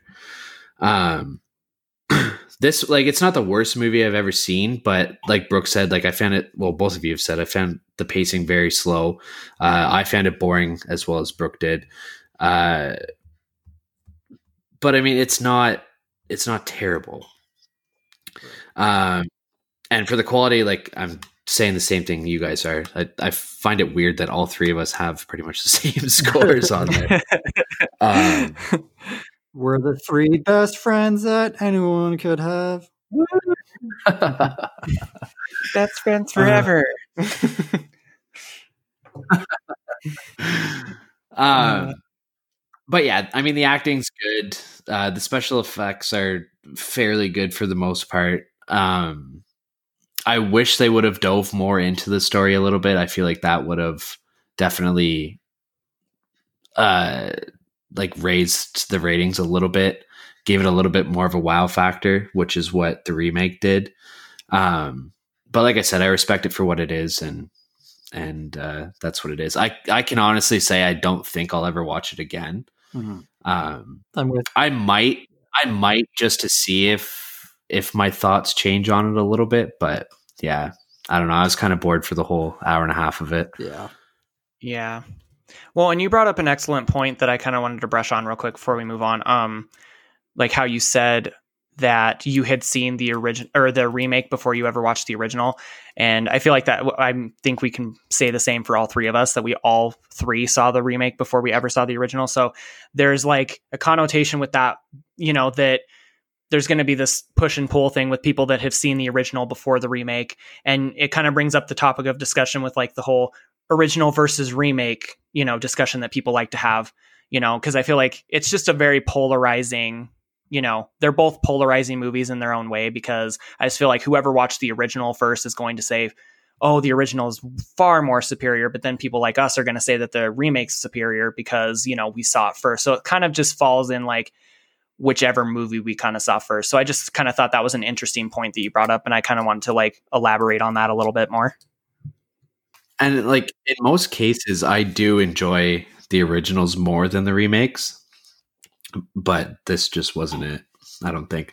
Like I feel the remake took the skeleton of the story and just like added so much more to it, and it did it properly. Like some movies that get remade, they either A, don't need a remake, or B, they do it so terribly that it doesn't shine any light to the original.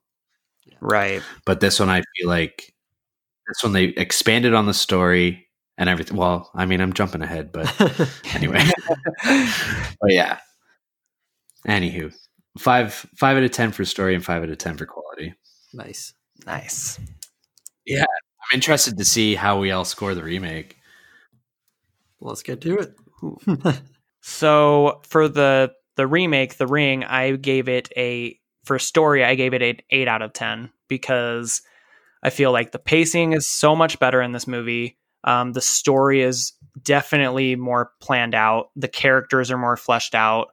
The story in itself isn't, I mean, I guess that's what you would call a remake, of something that's already been done. So it's, as we stated before, it's basically a shot for shot in certain parts remake of the original. So for that, I did deduct at some points there just because it's not like a fully original remake in the sense that it's kind of, shot for shot in certain parts. But what it does differently than the original is it kind of, towards the middle and the end, it kind of goes off on its own little path and you start, finding out differences between the two, and I think that's really interesting. I think that's what makes the story of the remake stand out far more than the original. So I gave it an 8 out of 10 for story. And then for quality, I gave it a 9 out of 10, which was almost a perfect score for me because, and I wanted to get into this really bad because you guys know how much I love cinematography. Like I talk about it in every single episode on my podcast. So I really wanted to get into how much I love the way the remake is filmed. Like there's those beautiful shots, like for example, the shots of the tree, like when the light is, going over the tree and it looks like it's on fire, like all those shots. There's a really cool shot when Rachel's driving to the farm and you get that like really cool overhead shot of the lighthouse. And then you see the car driving and then you get that nice, there's just so many cool shots in this movie that I wanted to like briefly talk about. And then the score is also really great in this film too. I'm not completely 100% sure who does the score right now. It's like in the tippy top of my tongue, but I can't think of who scores it. But the score is amazing. The characters are much more engaging. Like I just love the characters in this film. I think Naomi Watts is a really engaging, character to follow throughout the movie. So yeah, quality 9 out of 10. So very nice. All right. Okay, Brooke. So for my story, I gave it a 8 out of 10. Pretty much same as Michael. Pretty much a shot-for-shot remake, but I think they sprinkled in a few more things that I like better. Thought the acting was good, and like we've talked about the story quite a bit throughout our discussion, so I won't say too much more about that. And for quality, I gave a 7 out of 10. I thought it was a little more horror than the original was, but I still didn't feel like it was horror per se. Like it is, but I felt like more like a crime thriller, but with a little bit more horror in it. And like Michael just said, I thought the cinematography of this movie was fantastic. All right. So again, we're all linked up. I gave my story an 8 out of 10 as well. Basically just saying the exact same things that you guys said. Like it took that original idea and just added more to it. I feel like Ringu is a movie, like I talked about earlier, like some movies don't need a remake. I feel like this one did, just because like The Ring brought Ringu into like Americanized cinema. I think like people probably wouldn't really recognize Ringu as much if The Ring never came out. And same with The Grudge too. Mm-hmm. Like these American remakes really brought the originals into the scene because they were redone so well.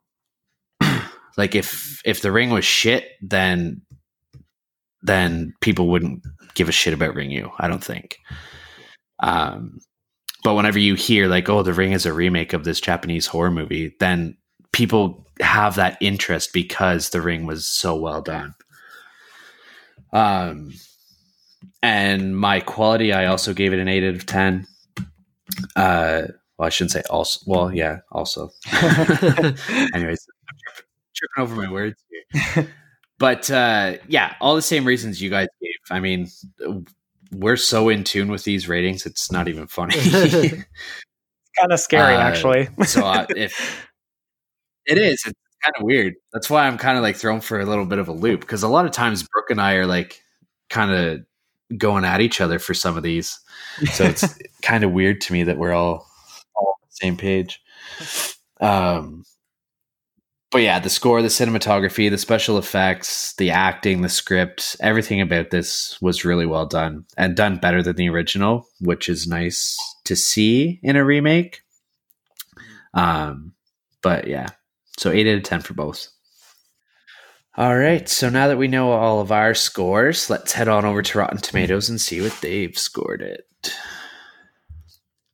So for the original, the consensus is Ringu combines supernatural elements with anxieties about modern technology in a truly frightening and unnerving way.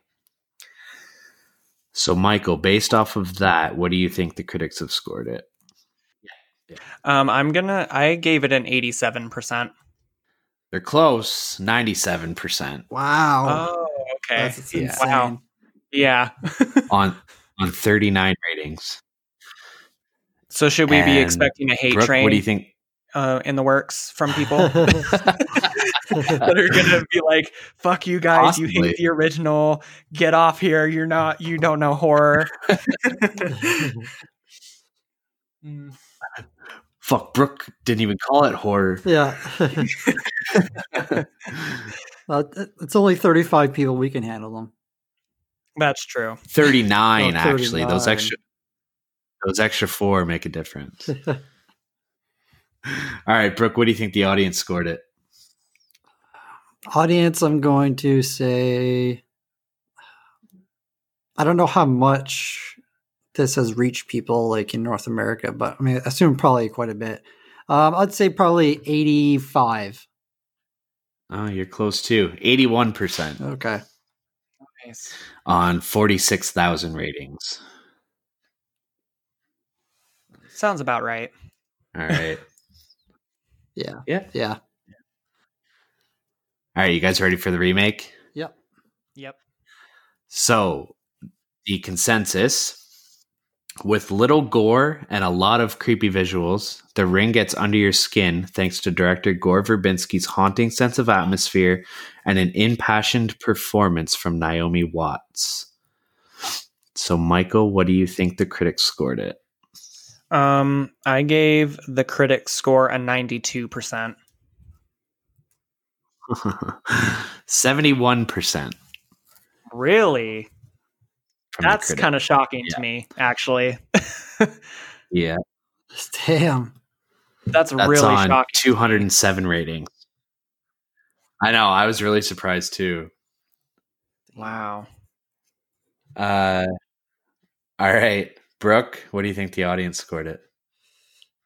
Audience, I'm going to say probably more people have seen the remake, so I'm going to go with 63.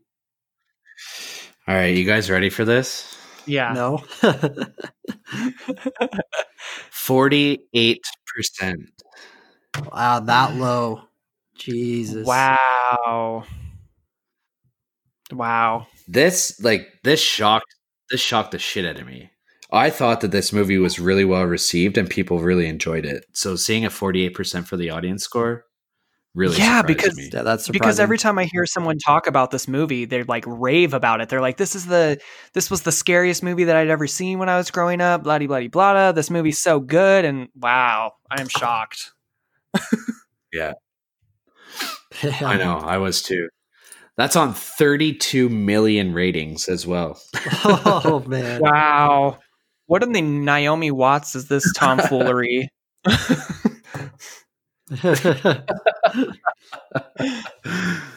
Oh man. Yeah, man. I was not happy to see those scores. Yeah, me either. That kind of like was a downer. It's like, damn, people are harsh. I know. We all gave it 7 to 9, basically. Yep. Yeah. So we're in the minority apparently. Damn. Wow. All right, you guys want to head over to that scare section now? Absolutely.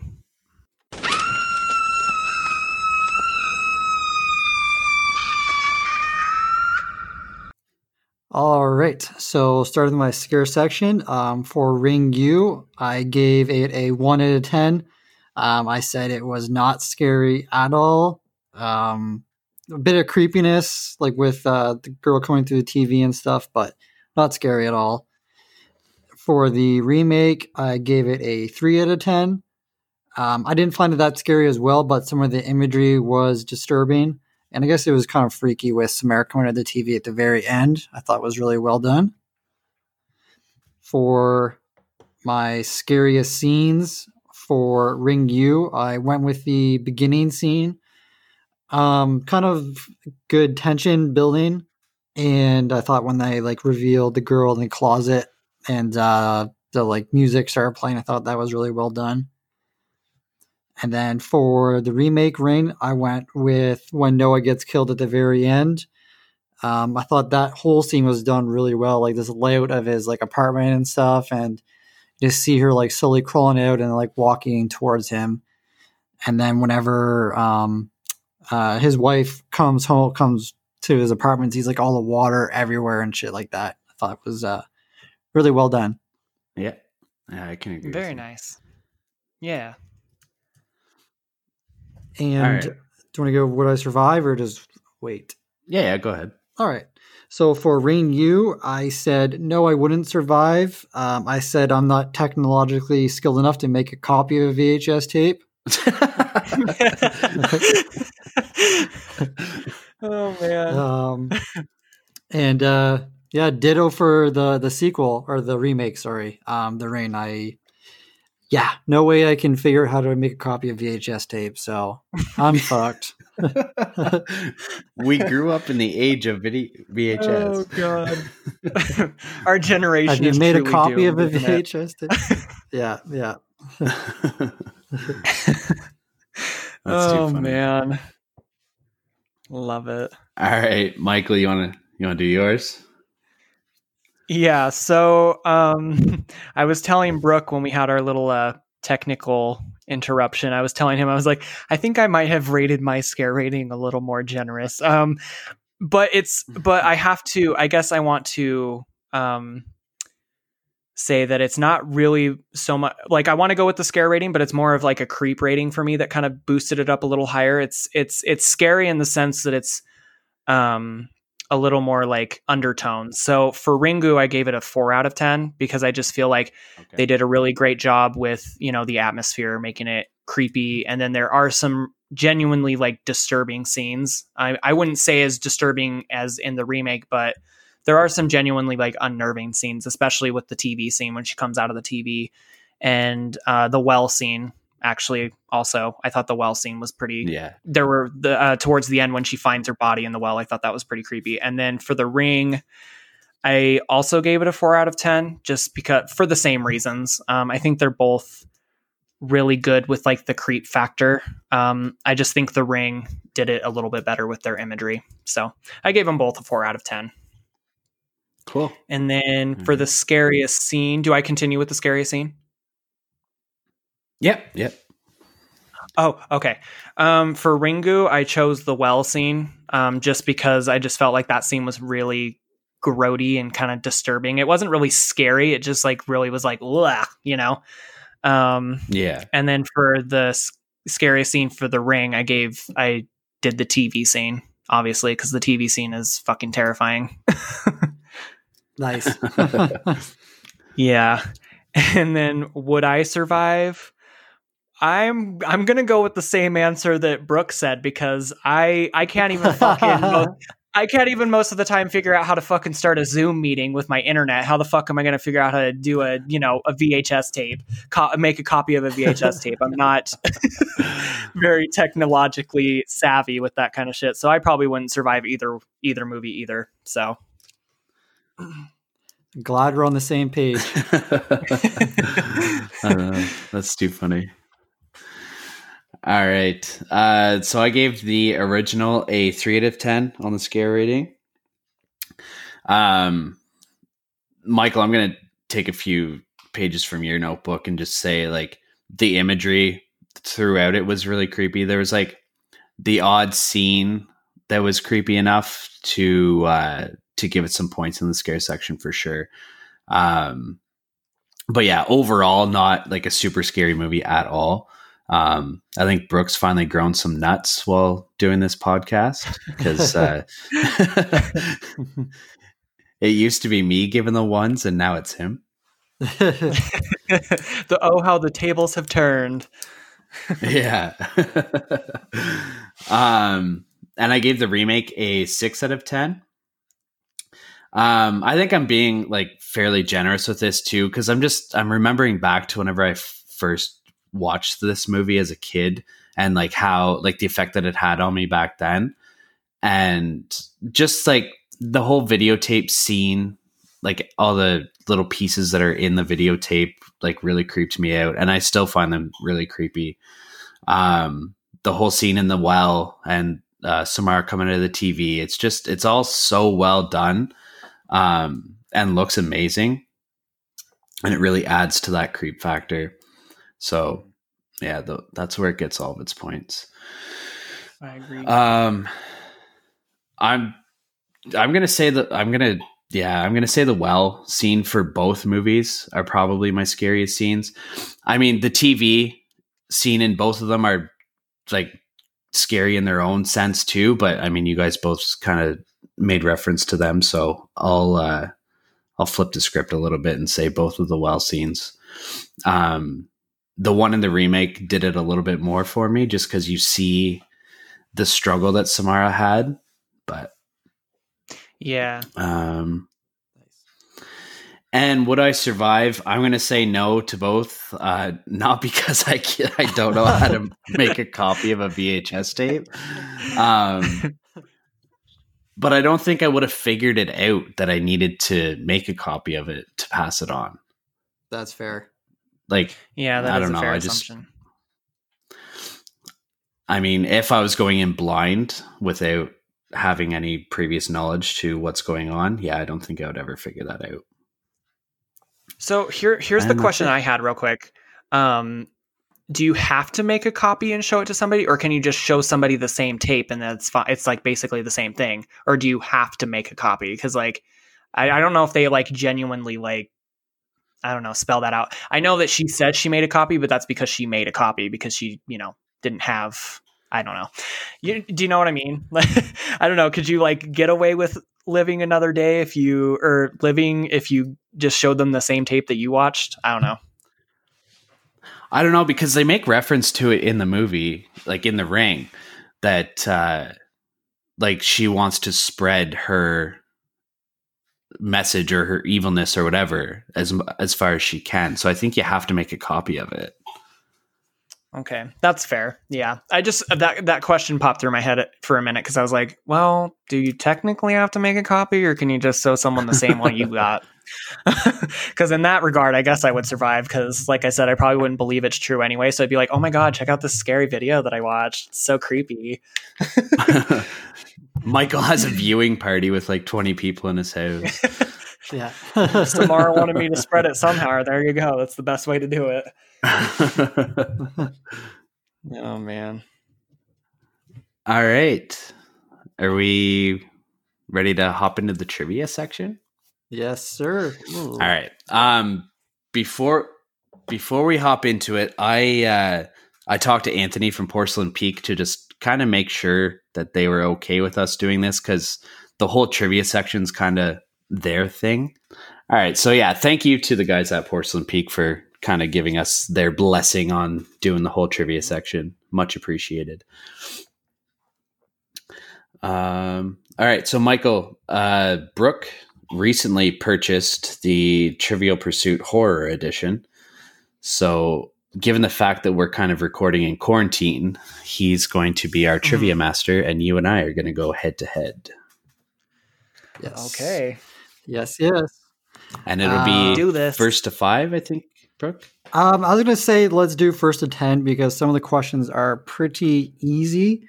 Okay. So we can start with 10, and if it takes too long, then we can just switch it up. So there is 6 categories. I'm going to be alternating between each category for each of you. So we got monster, gore/disturbing, psychological, paranormal, killer, and international. Okay. Ooh, all right. And good choices. We'll have Michael start off first since he's the guest. Perfect.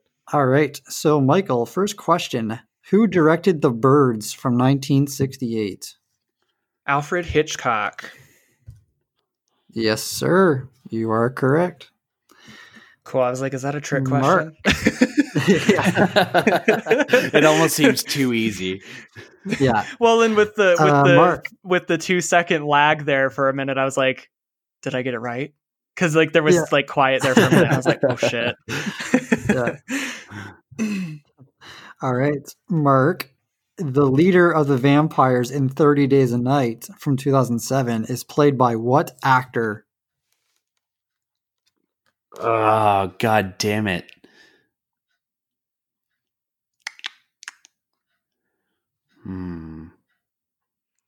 I honestly don't remember. All right. So the answer is Danny Huston. I don't even know who the hell that is. I don't either. I wouldn't have been able to answer that question either. Wow. You give the guest the easiest question of all time. Hey, I didn't pick him. I'm going randomly. All right. Hip hop anonymous. Yeah. You give him all the easy ones. That's great. Oh man. All right. So Michael, under gore/disturbing, in the Human Centipede first sequence from 2009, what is the name of the villainous surgeon who devises and performs the procedure?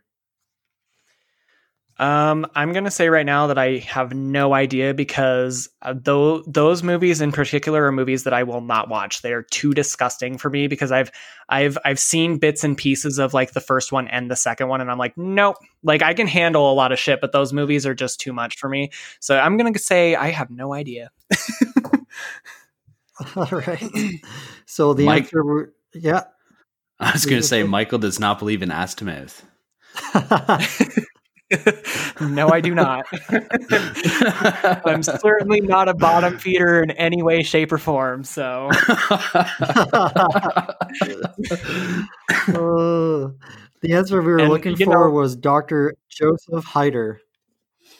Right. Okay. Yeah, I wouldn't. And no shame to people that do the whole toss in the salad thing, but I don't trust you. So I don't trust you. People who do that kind of shit are not to be trusted because that is just disgusting. But all right, Mark, your question for gore/disturbing. Jack is the boyfriend of what character in The Wizard of Gore from 1970? I don't fucking know, man. I have no idea. Hard questions. Never even heard of that movie. We're looking for Sherry Carson. We suck at this. Apparently, what kind of questions are these? All right, Michael, for psychological. What are the 4 requirements for the intended sacrifice in The Wicker Man from 1973? Oh no. I know this one too. Gosh damn it. I don't know. I'm like failing miserably at this. I should know this answer because I actually watched this movie not too long ago, but yeah, I don't know. I have no clue. We are looking for willing, king-like, a virgin, and a fool. Oh, yeah. Interesting. Would you have known that one, Mark? Nope. Okay, good. All right, Mark. For your question under psychological, what is the wooden object Tate Kuda uses to finally stop Martin Mathias at the conclusion of the film Martin from 1978? Shocker. I have no idea. Any guess? Okay, can you say it again? What is the wooden object Tate Kuda uses to finally stop Martin Mathias at the conclusion of the film Martin? Is it a wooden stake? You are correct. Oh, yeah. Woo. All right, Michael, for paranormal. In The Exorcism of Emily Rose, 2005, what is the name of the priest on trial? Oh my gosh. Hold on, I know this one because this is one of my favorite movies. So if I do not know this one, oh my gosh, why am I blanking on this? This should have been an easy question. As soon as you said The Exorcism of Emily Rose, I was like, got it. Is it? No, because I'm thinking of the father in The Ring. I think is it Richard Morgan? Father Morgan. So it close. Is not. You're Father very Moore, close. Father Richard All right, Moore. I'll give it to you. Yeah, Father Moore. Give it to him. Good job. I'll take half the point if that's fair. You saved yourself. All right. All right, Mark. In The Woman in Black from 2012, what actor portrayed the only resident to help Arthur Kipps? I'm trying to, I feel like I can picture him. God damn it. It's been so long since I've watched this. Yeah, I don't know. We are looking for, I don't know if I'm saying this right, Karen Hines, spelled Ciaran. No, I don't know. All right, Michael, for Killer. How many masked strangers attacked the couple in The Strangers from 2008? Oh, for fuck's sakes. 3 of them, and I can name them if you want me to. Yeah, go for it. There's Dollface, there's Sackhead, and then there is Pinup Girl. Very nice. Very nice. And I just watched that movie like 2 nights ago, so. Nice. Fair enough. Yeah. Sorry, Mark. That probably wasn't a very fair question. That's okay.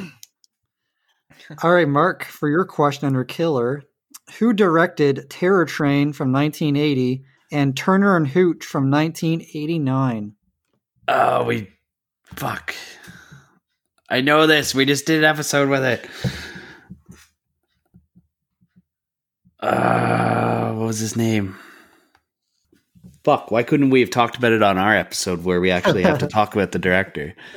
I know, right? Can I phone a friend? I mean, you can try. He's in Australia right now, so he might not answer. God damn it. I know it's a weird name too. It is a very weird name. I can't remember. Yeah, I don't know. Looking for Roger Spottiswoode. Oh my god. I had Daniel in my mind for some reason. Well, obviously I had Daniel in my mind. Never mind. Yeah. I was thinking the director's name was Daniel too. All right. Yeah, well, let's go to 5 points for the trivia. All right. So Michael leads 3-1. So Michael, for your international question, Eyes Without a Face from 1960 was filmed in what type of monochrome form? Black and white. You got it. Woo! I was gonna say either black and white or sepia for some reason, but I was like, no, it definitely wasn't sepia. Yeah. All right. Mark, for your international question, in Les Diaboliques from 1955, from what location at the all-boys boarding school does the body of victim Michael disappear? I don't know. The bathroom? Looking for the swimming pool. Fuck, I was close. There's water. Yeah.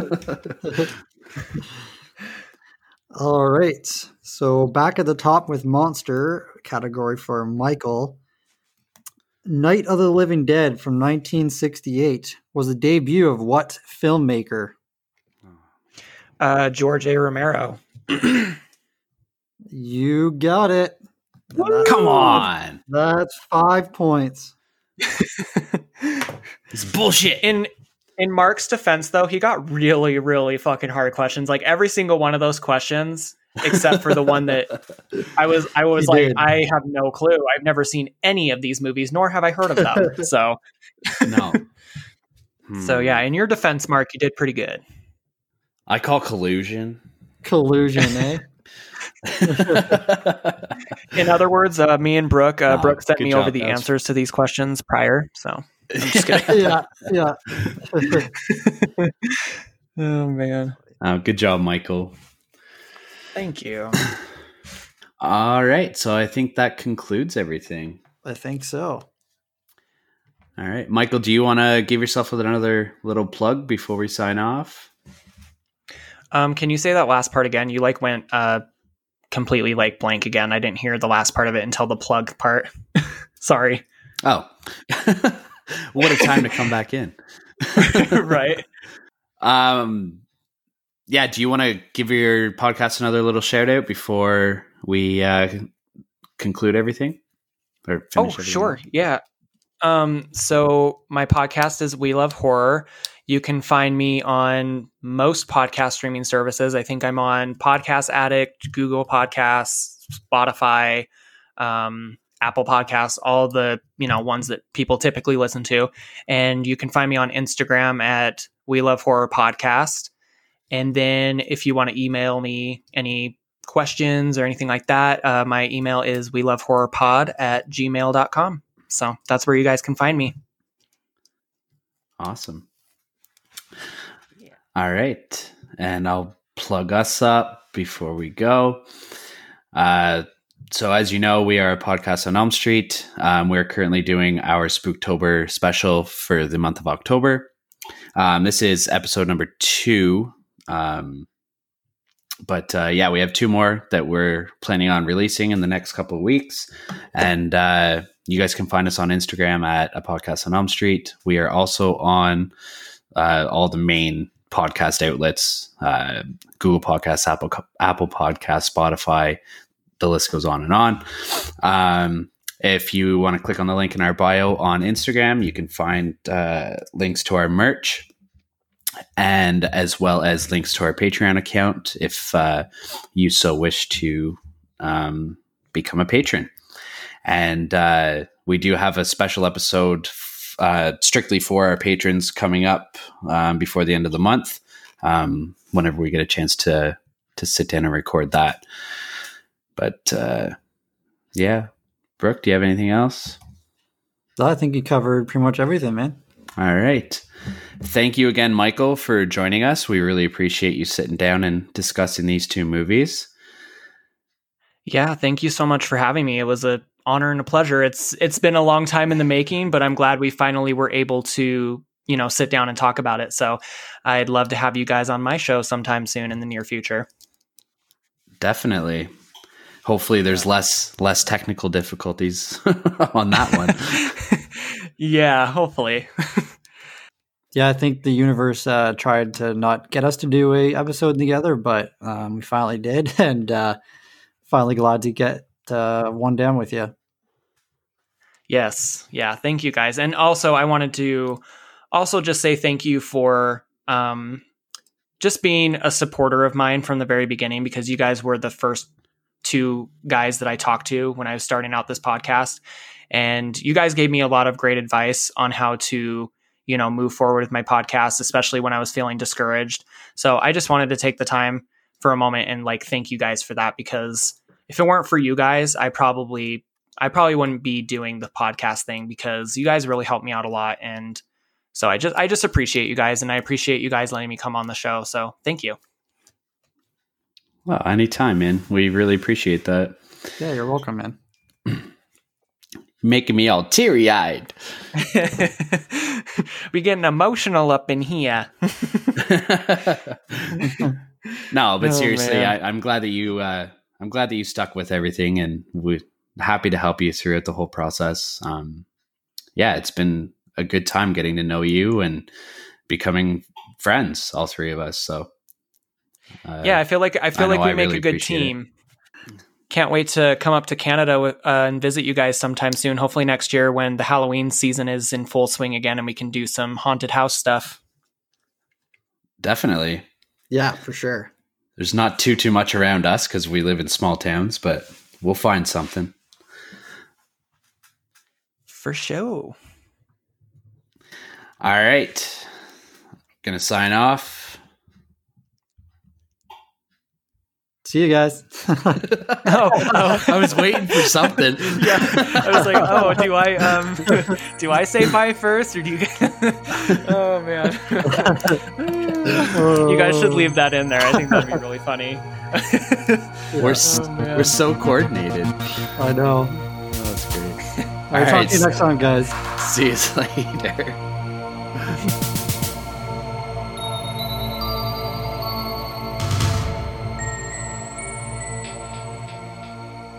Hello again, Dream Warriors. My name is Jeffrey Chuck Norris from Chuck Goes to the Movies, and I am returning to a podcast on Elm Street to lead you through quite the hellish nightmare, if I may say so myself. That's right, I will be joining y'all next time for a little trip through The Evil Dead 2 and 2013's Evil Dead.